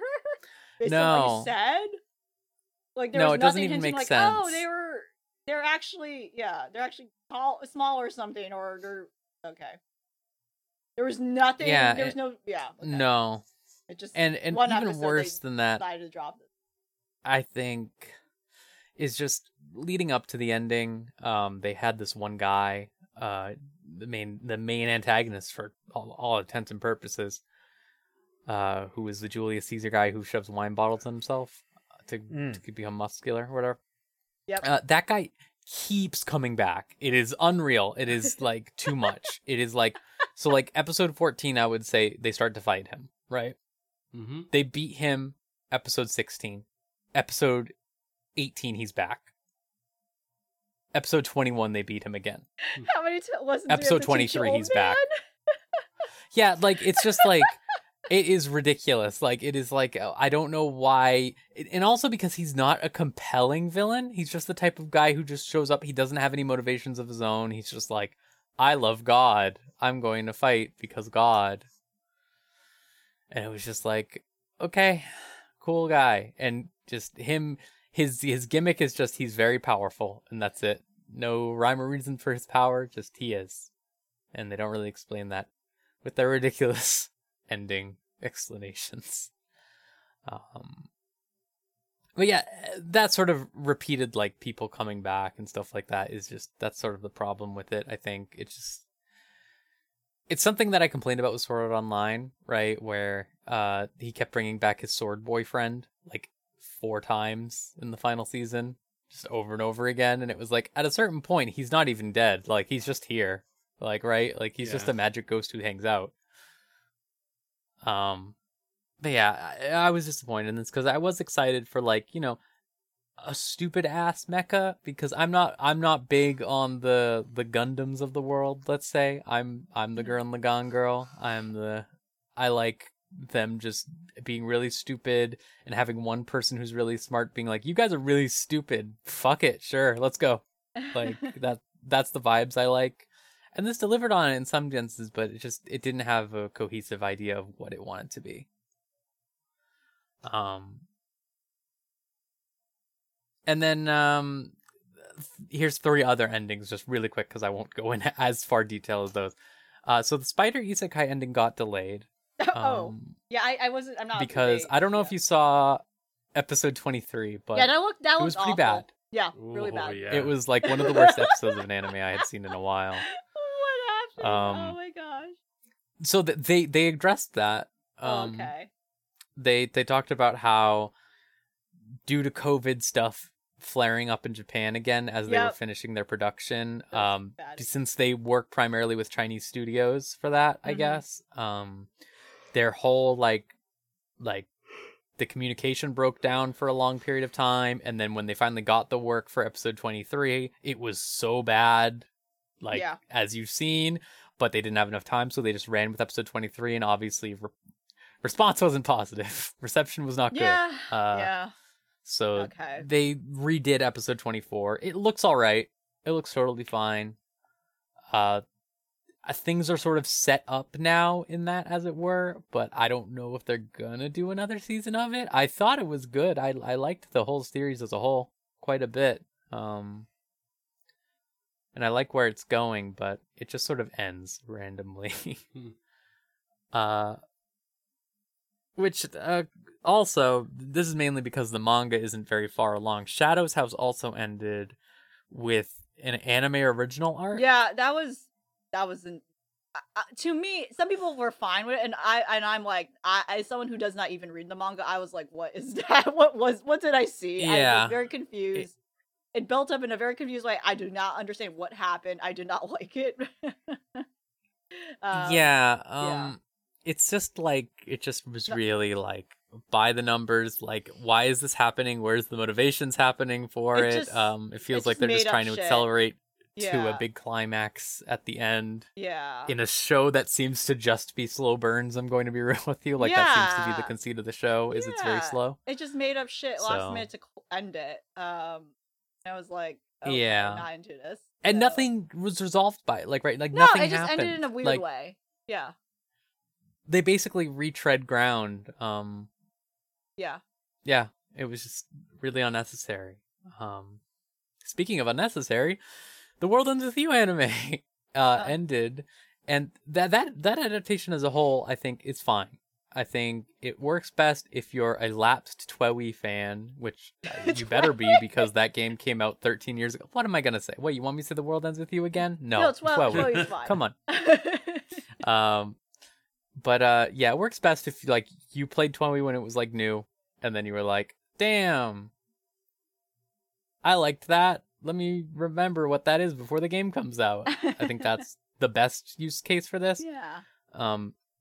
If you're a new person, I feel like it's probably not as compelling. Obviously they're condensing a like 40-hour video game to like 6 hours. So if that, so a lot's lost. A lot of the personality of the world is lost. Again, in terms of animation, it was still spot on. They nailed it, I think. Completely on model. Looked really good. But there was this really weird thing where the last episode, they sort of reworked the ending in a way that was like, okay, it lacked a bit more of the imagery that the game had, but it was fine. But then they just have 2 characters stand on a roof and explain every single subtext event that happened in the entire show to each other, like to the audience or whatever, as a back and forth. And I was just like, what? Like, really? Like, dead serious, it was just this one guy going, so all the way back in episode 2, when this thing happened, that was you, wasn't it? And then he goes, maybe, but that's hardly fair, because in episode 4, you did this, and stuff like that. It's just like, god damn, like, no confidence? Like, did you just need to fill for time, or what? Like, what is this? It was really weird. It is also just disappointing because I think, like, obviously Kingdom Hearts and most Nomura works thrive on their ambiguity, right? Their vagueness, their mystery. And to have two characters just to say everything, it just feels like... Yeah. It's like a YouTuber video. That's what it felt like. Kind of like... it was just unnecessary. Why Tawui still stands up today. Yeah, like that's exactly what it was like. It was just like the hidden depth of Tawui. Like that was the ending. Like, and truly, the world ends with you. So actually, that reminds me, a thing that I really liked about the anime itself, since obviously it's subbed, right? I think there is a dub with the, game voice actors. Okay. But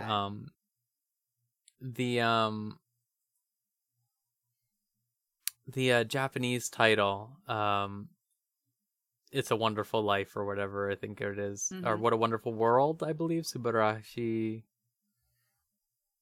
Sekai something. Anyways, that they say that so much. They say both of the titles a lot in that, and it was just like I was thinking like, oh, that's an angle of the game that I hadn't thought about, because I believe the localization pretty much removed a lot of when they said that. Yeah. So it was cool to see that thematic. Like, oh yeah, this is where the title is in the Japanese. I think they made a good choice in making the world ends with you for the English title. I think that's a really that's a strong title, and it's also just like really effective for what the game's themes are. But it is interesting to see that other angle of, hey, this also worked for the game's themes, just from another perspective. Yeah, I'm really excited for the game. I just want to play the game now. Yeah, pretty excited. So I guess that was their goal. Mission accomplished, right? That was that's probably what they wanted. But now I've prolonged it enough, John. Yes. How wonderful is that egg? It was fucking putrid. It was legitimately one of the worst endings to anything I've ever seen in my life. It was offensive on multiple angles. It was poorly animated, which, I want to be understanding because of COVID, but, part of Wonder Egg's appeal was that it was well animated, and now it is not that. It lost the one good thing it had. Yeah. It was just... They needed Twitter animators. Yeah, they fucking hired people off of Twitter, which, I don't want to talk shit. It's good to... if you're a talented animator and you're getting picked up for your work, that's one thing. But they're just randomly grabbing someone without any kind of, training or fucking anything. They're just like, all right, you're making this show now. Bye. Because we don't have enough time, or we don't want to put effort into this, because they had other shows. There's other shows coming out this season. They have movies they're working on. I think they did a music video recently. They're not working on this shit. They didn't wrap fucking anything up, even. They just threw in more shit. So, oh my god! All right, I'm just gonna run through this. All right? And y'all can fucking stop me. But, all right. So this was a 40-minute long whatever. This is 45 minutes long. First half of it was a recap. Which, if you pointed this out, Rose, 1/6 of this show is recap. Yeah. An original anime, too. Original anime is 1/6 recap. Again, I want to be understanding COVID, but still, holy shit. this is like, it's one of those things where you just wish that they just didn't do it. They just waited. Like, shit is bad right now. Yes, I get it. You don't have to crap out something, you know? Like, take time. Anyway. One of the first things they start off with is they explain what's going on with all the girls that come back. It turns out that they all come back. The girls that killed themselves, they came back. But they don't remember the person who saved them. So that is like the twist there. It's just like, okay. The girls have to live with bringing back the person they care about, but that person doesn't know them anymore. Which, whatever. That's fine. But then they also decide to explain why Koito, the girl, the main girl's friend, why she killed herself. She didn't actually kill herself. What she was doing, and I guess a little trigger warning here for everybody. Her whole thing was that she would just go from school to school, perpetuate false rape accusations for teachers, and then leave. And so that was her. She was fucking around on the school roof. And that was what was up with the teacher. That was the whole thing. What? She was trying to blackmail him. Yeah. What the fuck? Oh no. Cancel culture has gone too far. That's what right. they're saying. Oh no. She's oh my fucking god. That's ooh. That's really bad. It's because really that bad. Because that also does not align at all with, like, the weird relationship I had with that teacher. There was, like, a lot of strange interactions, too, with him, like, directly with her mom. Yeah, like, there were. So then it's like, what? Oh, by the way, that's a lie. But then that does not align with what he actually seems to be doing. That's really, that's really frustrating. Wow, okay. They could just, because he's the one who talks about it. So that could be, like, that could be them trying to be like, oh, maybe he's lying. But it's not like they show any kind of different take on it. They just show that as the truth. Yeah. So, what the fuck am I supposed to take from that? It's fucking rancid. It's fucking rancid. So, and then, the next thing that is fucking insane that they just throw in there, Nehru is suddenly revealed to be an AI. Uh-huh. Okay. But she was Doesn't that established feel sort as of at as a odds test with tube her baby. backstory. Yeah. Yeah. Yeah? Yeah, you got more? Yeah. I don't know what to fucking say, because it's just bad. It's just fucking bad. Okay. They just randomly don't throw that explain in there. it, okay. And then fucking like they don't go into the shit with Frill. They don't touch that at all. They don't do anything with the like bug girls or whatever the fuck. It's not like there's any more combat or whatever. It's just fucking. I just like blows everybody off. She specifically blows off Nehru. And then like regrets it. And then at the end of it, she comes back and starts, like, opening up eggs again. For some reason. For no reason. I guess to try to get Nehru back, because Nehru, like, vanishes. I don't know if she, like, deletes herself. I don't fucking know.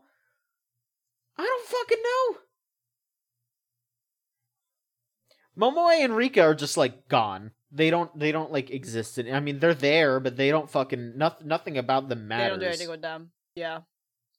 It's fucking horrible. It is fucking horrible. Like, I don't know. I was laughing about it, I was just laughing about it. I feel bad laughing about it now. Because it was just bad and offensive. Like, I was just, like, I was defending, I was, like, fucking saving myself from thinking about this too hard. Because it's just rancid. It's legit one of the worst things that, like,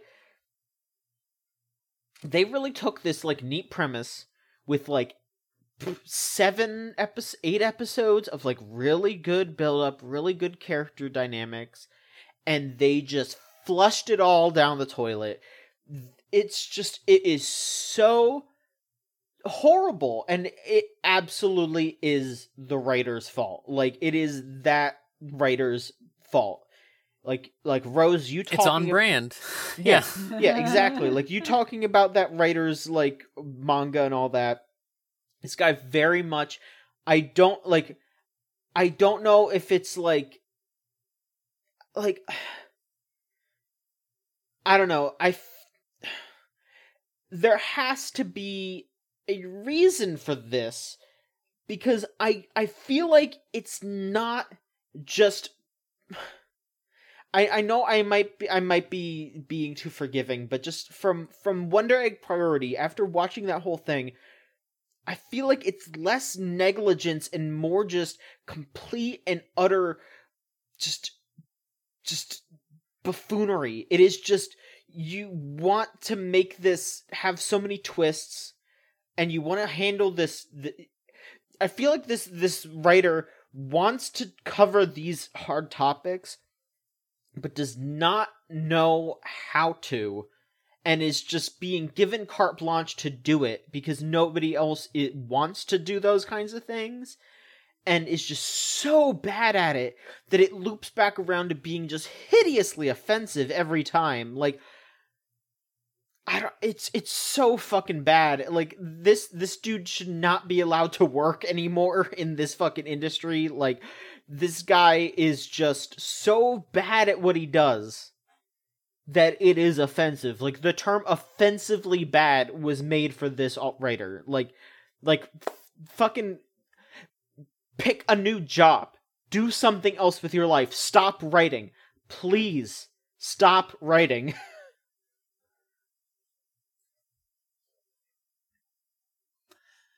I hope that it seems like the overwhelming public opinion has been that it was bad as well. So I mean, that's good to hear. I just don't understand why someone would use their platform so consistently to do these things. I think between that bad manga I read and this in general, like the idea of in the modern era to play into that idea, like certainly yes, there can be, you know, that sort of false accusation angle, right? That is a thing that happens sometimes, but utilizing it on a public platform like that, expressing it in that way, to me just feels vastly irresponsible. It feels like basically just like being like, you know, yeah, it could happen, you know, like, and using it as a twist when you've been setting this, like, the whole thing was that it is just for a cheap twist. It is, oh man, they've made this guy out to be creepy this entire show. And right at the end they go, no, actually, he's actually really nice. It was a high schooler who was being evil, and then she died on accident. Isn't that weird? Maybe she deserved to die. Maybe that's what... That's kind of what they're asking right now. That's kind of what they're saying. Maybe she deserved to die because she was constantly fucking around with all these men, and she was just trying to get her jollies by hurting all these men. Realistic character, a 16-year-old girl who switches high schools all the time to do this. No, realistic character that is totally viable to happen. Yeah, just fucking insane. Like, I'm even trying to think of, like, devil's advocate here to an extent, but I'm, like, trying to think of a way in which they could do that storyline, but more viably. Like, you know, like, I feel like a more interesting way could have been, like, they could have been like, hey, she is doing it in this case because she feels uncomfortable not having enough attention or something. She's a teen. Teens are like that. And if she just, like, she did that and then she got over her head and then, like, freaked out about it or something and that made her fall off or whatever. I feel like even that would have been more interesting, right? Like, that, it would still be bad, but you'd get what they were going for, like, this idea of society pressures a woman to do whatever, you know, like. I mean, It's still bad. I'm just saying, like, there's no thought in this, is what I mean, it wasn't in this scenario, it wasn't society that was killing girls anyway. It was a fucking 16-year-old AI that wanted to fuck her dads. Like, no, I know that was already where they lost the plot. I just mean, like, the original conceit they were going with, that it seemed like they were going with for the early episodes, right? Like, yeah, it felt like that was where they were going with it. A complete fucking disaster, up and down. Like, what a shit show. I mean, I'm glad I watched it because I like that I have a good basis for like what a real shit anime is, like what a really awful story is here. But like, man, what a disappointment. Like, I just remember like when this came out, you know, walking around like being like, yes, they are walking this tightrope and they're doing it. Like, I explicitly remember is saying that, like, this is them walking a tightrope, and as long as they stay on this path, they will make it to the other side. And they hit that point where they didn't just slip off the tightrope, they turned right and walked off that tightrope. And episode 13 is like the ambulance that was driving them to the hospital crashing and blowing up. Like, that was what happened there. It was just a complete disaster.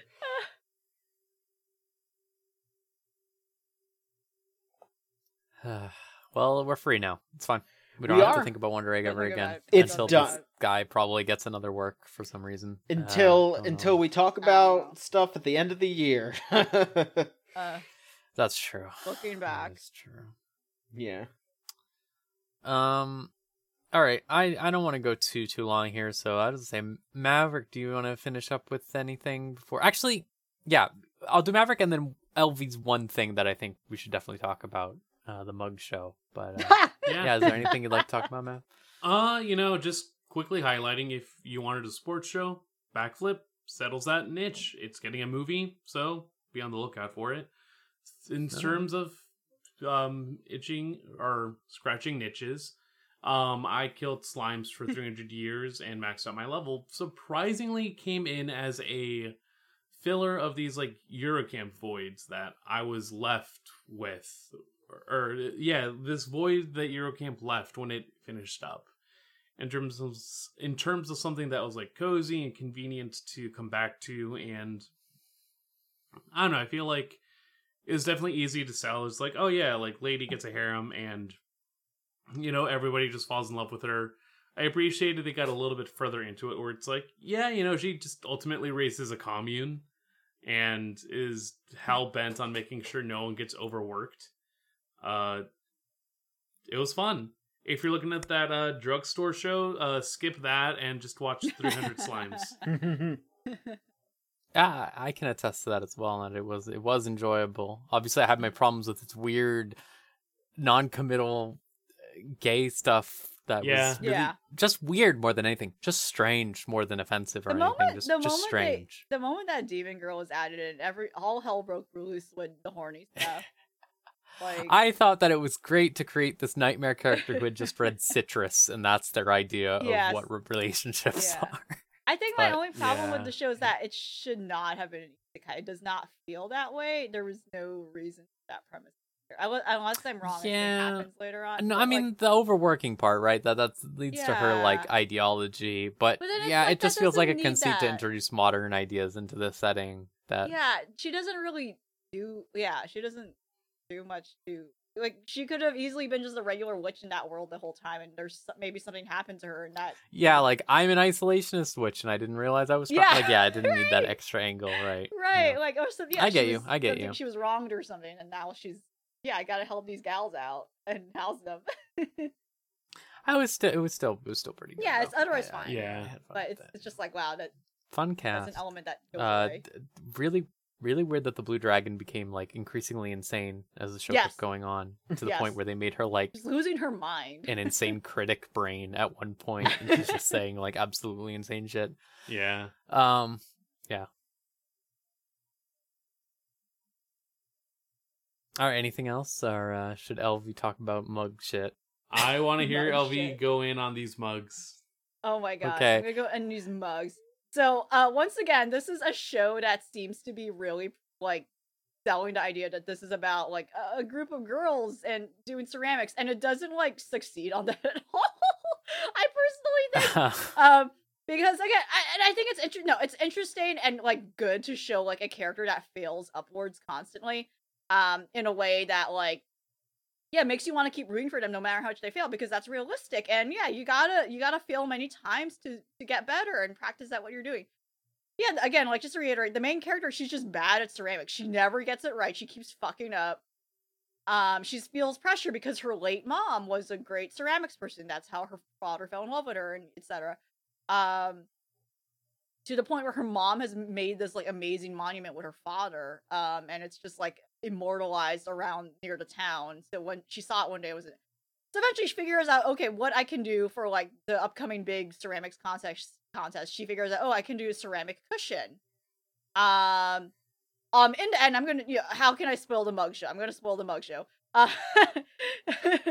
She does not win the competition at all. She wins a participation prize, which I think is really funny. She basically wins, like, a sculpting set, like, meant for little kids. It's not like, it has a scalpel and everything. But yeah, that's a great message to get across. It's like, yeah, sometimes you just can't win all the time. And her father fucking breaks the ceramic cushion she made. He sits down on it and, like, he just fucks it up. And she starts crying, but she's crying happy tears because it's like, I can't believe, even though I did not, like, win what I wanted to do, like, someone was so touched by what I made anyway that I made it that far, and to the point where my father wanted to actually sit on this thing, but he broke it anyway. And yeah, that was the mug show, but apparently it's greenlit for another season. So that is that. Yeah, I don't know what happened, but anyway, they're doing a bomb in here where, like, they introduced a new character in the last episode. So they introduced this. So, like, again, like, it's interesting and it was very cute where they actually had cameos of, like, the people they meet in the live action segments in the show itself. In this last episode in particular, I thought that was interesting. So I actually don't know when the anime finished production compared to when the live action stuff was filmed. So I'll get into the live action stuff because the live action stuff got really unhinged. But one of the judges, apparently they just drew this in. One of the judges apparently knew the girl's parents, and he was there when the mom, like, made, like, this magnificent sculpture. That again is immortalized and is very beautiful, apparently, because the way it's glazed, it's just very beautiful. And when he saw, like, the girl's, like, entry, like, he was so touched by it that he, like, was flooded with memories of, like they introduced this guy who has, like, all this backstory with this connection with this girl, and then, like, they just, like, oh, okay. So I guess they're gonna, like, further explore that in the second season or whatever. Like, further details about her parents and, like, how deep ceramics runs through her family. So yeah, but yeah, live action segments. Fucking unhinged. Okay, so, like, again, I have to say I love the live action segments more of this show because, again, the show did not really stay with me and, again, did not really build a lot of connection to characters. Again, it's just the actresses hanging out and eating around this town. And just seeing all this shit and being tourists, and it's fun. Last time I talked about the mug show, I was going into how it was just really strange and funny that they were playing up that it was summer, when I don't think it was actually summer. I think it was, like, a different season, and you're like, oh yeah, we're gonna have all the actresses, like, walk around Yukata and, like, pretend it's a summer festival, but it's not fucking summer, it's fucking raining. And you occasionally see in the background some of the residents of this town, like, again, they censored their faces, but you clearly see them on looking to them shooting the stuff, and they're, like, clearly weirded out. Like, why are these women walking around in the rain in Yukata, and it's not summer at all? But all of a sudden, it's a small thing, but all of a sudden, the women are, like, now wearing long sleeves. And it doesn't hit me until the end of this segment that it's now winter. There was a huge gap of filming in between the last segment we've seen, where it was clearly spring or summer, and now it's fucking winter. And that was clear now that at some point they had to stop filming because this was around winter 2020 when COVID got really bad in Japan. And they had to resume filming at some point. Anyway, in this segment, they're going around, they're just eating now. They're just testing different restaurants, eating now. Having a cute little food tour. And it was very sweet hearing, like, again, the owners go into their stories of how, like, yeah, like, like, oh, like, this one guy who's like, the noodles take so long to make, and like, I consider it my art as much as the people around town consider the ceramics there, and it's just a very touching speech. But then when that realization hit me, that it's winter in Japan at the height of COVID, oh my gosh, they should not be around all these old people running these restaurants. I'm like, okay, it's nice that they're supporting these businesses because they're probably not getting business at all at this dire time. But they're fucking going around just like interacting with all these old people. I'm like, oh my gosh. At some point, they asked like one of the women saying like, oh my gosh, yeah, this restaurant has been here for like decades. And one of the actresses says like, oh, I hope this restaurant will be here forever. And I'm like, oh, not at the rate you're going. Like, you're exposing yourself to this old woman here. Oh my gosh. And then like, yeah, here and after, they're just all indoors. Like, they're all indoors. They're doing stuff where they have to do it indoors because it's cold outside. It's winter. And then yeah, the last segment, they just have a cooking contest.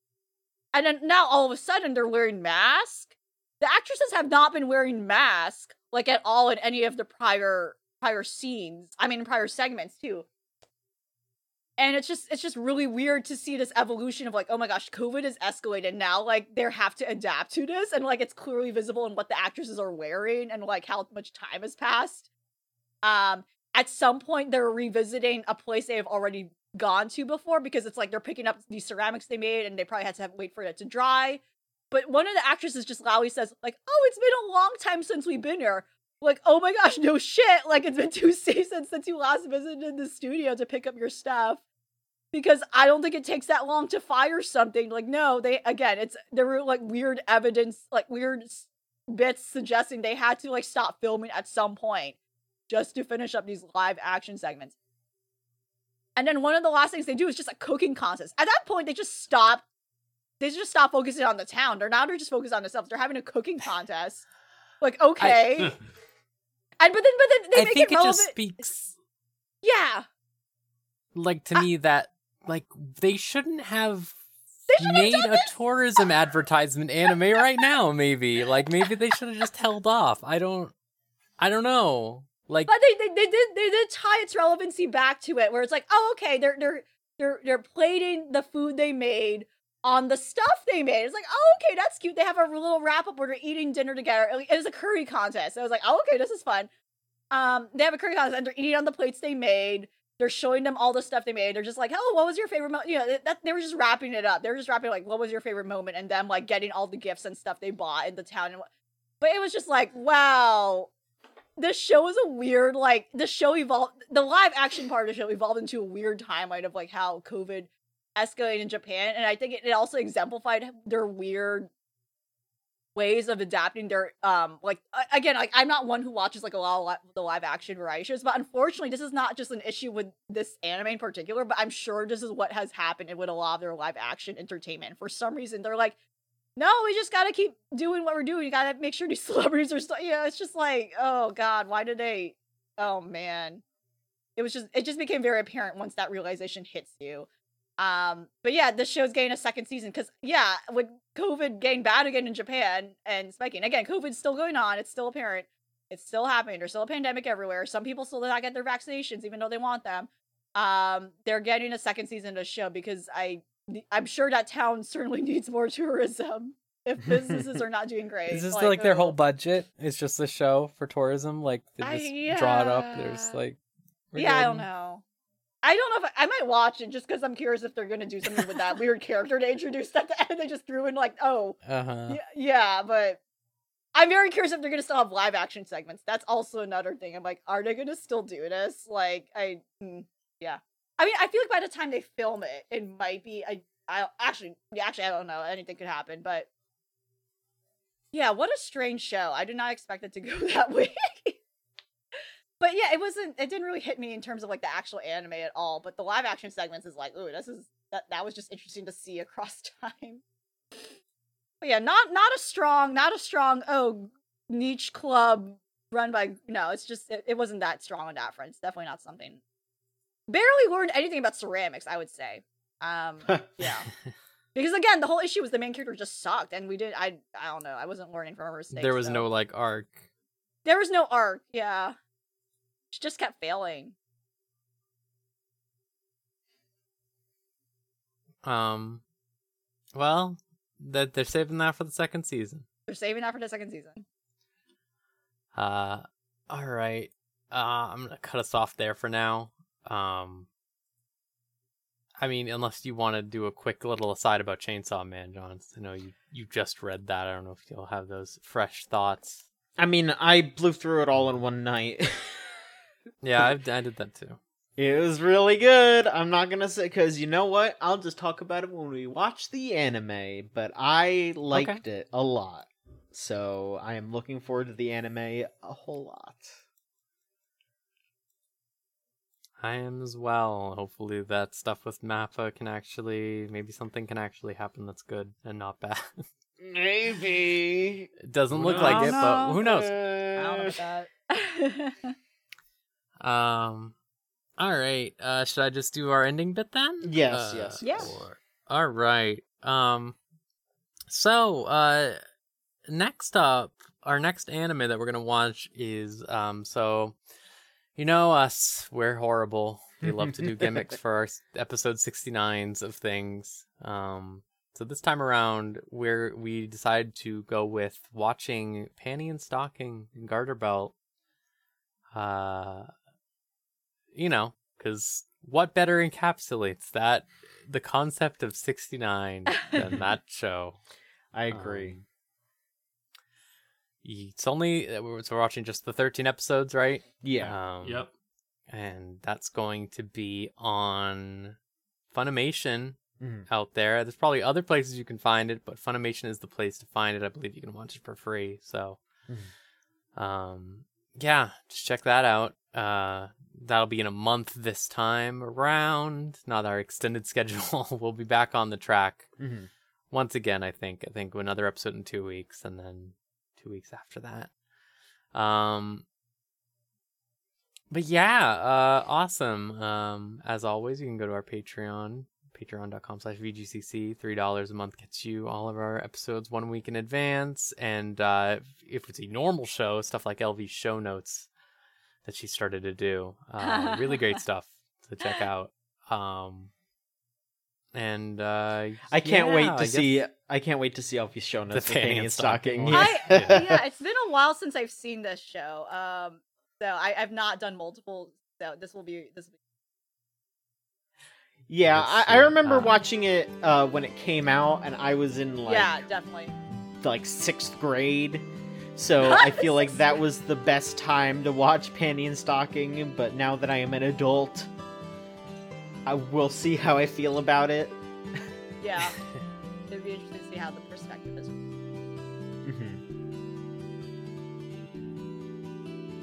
Well, thank you all for joining me, as always. I appreciate you all dealing with an extra week of podcast for us to get caught back up. I think we got it under control. And see y'all next time. Another episode of Unlimited Railworks. Bye.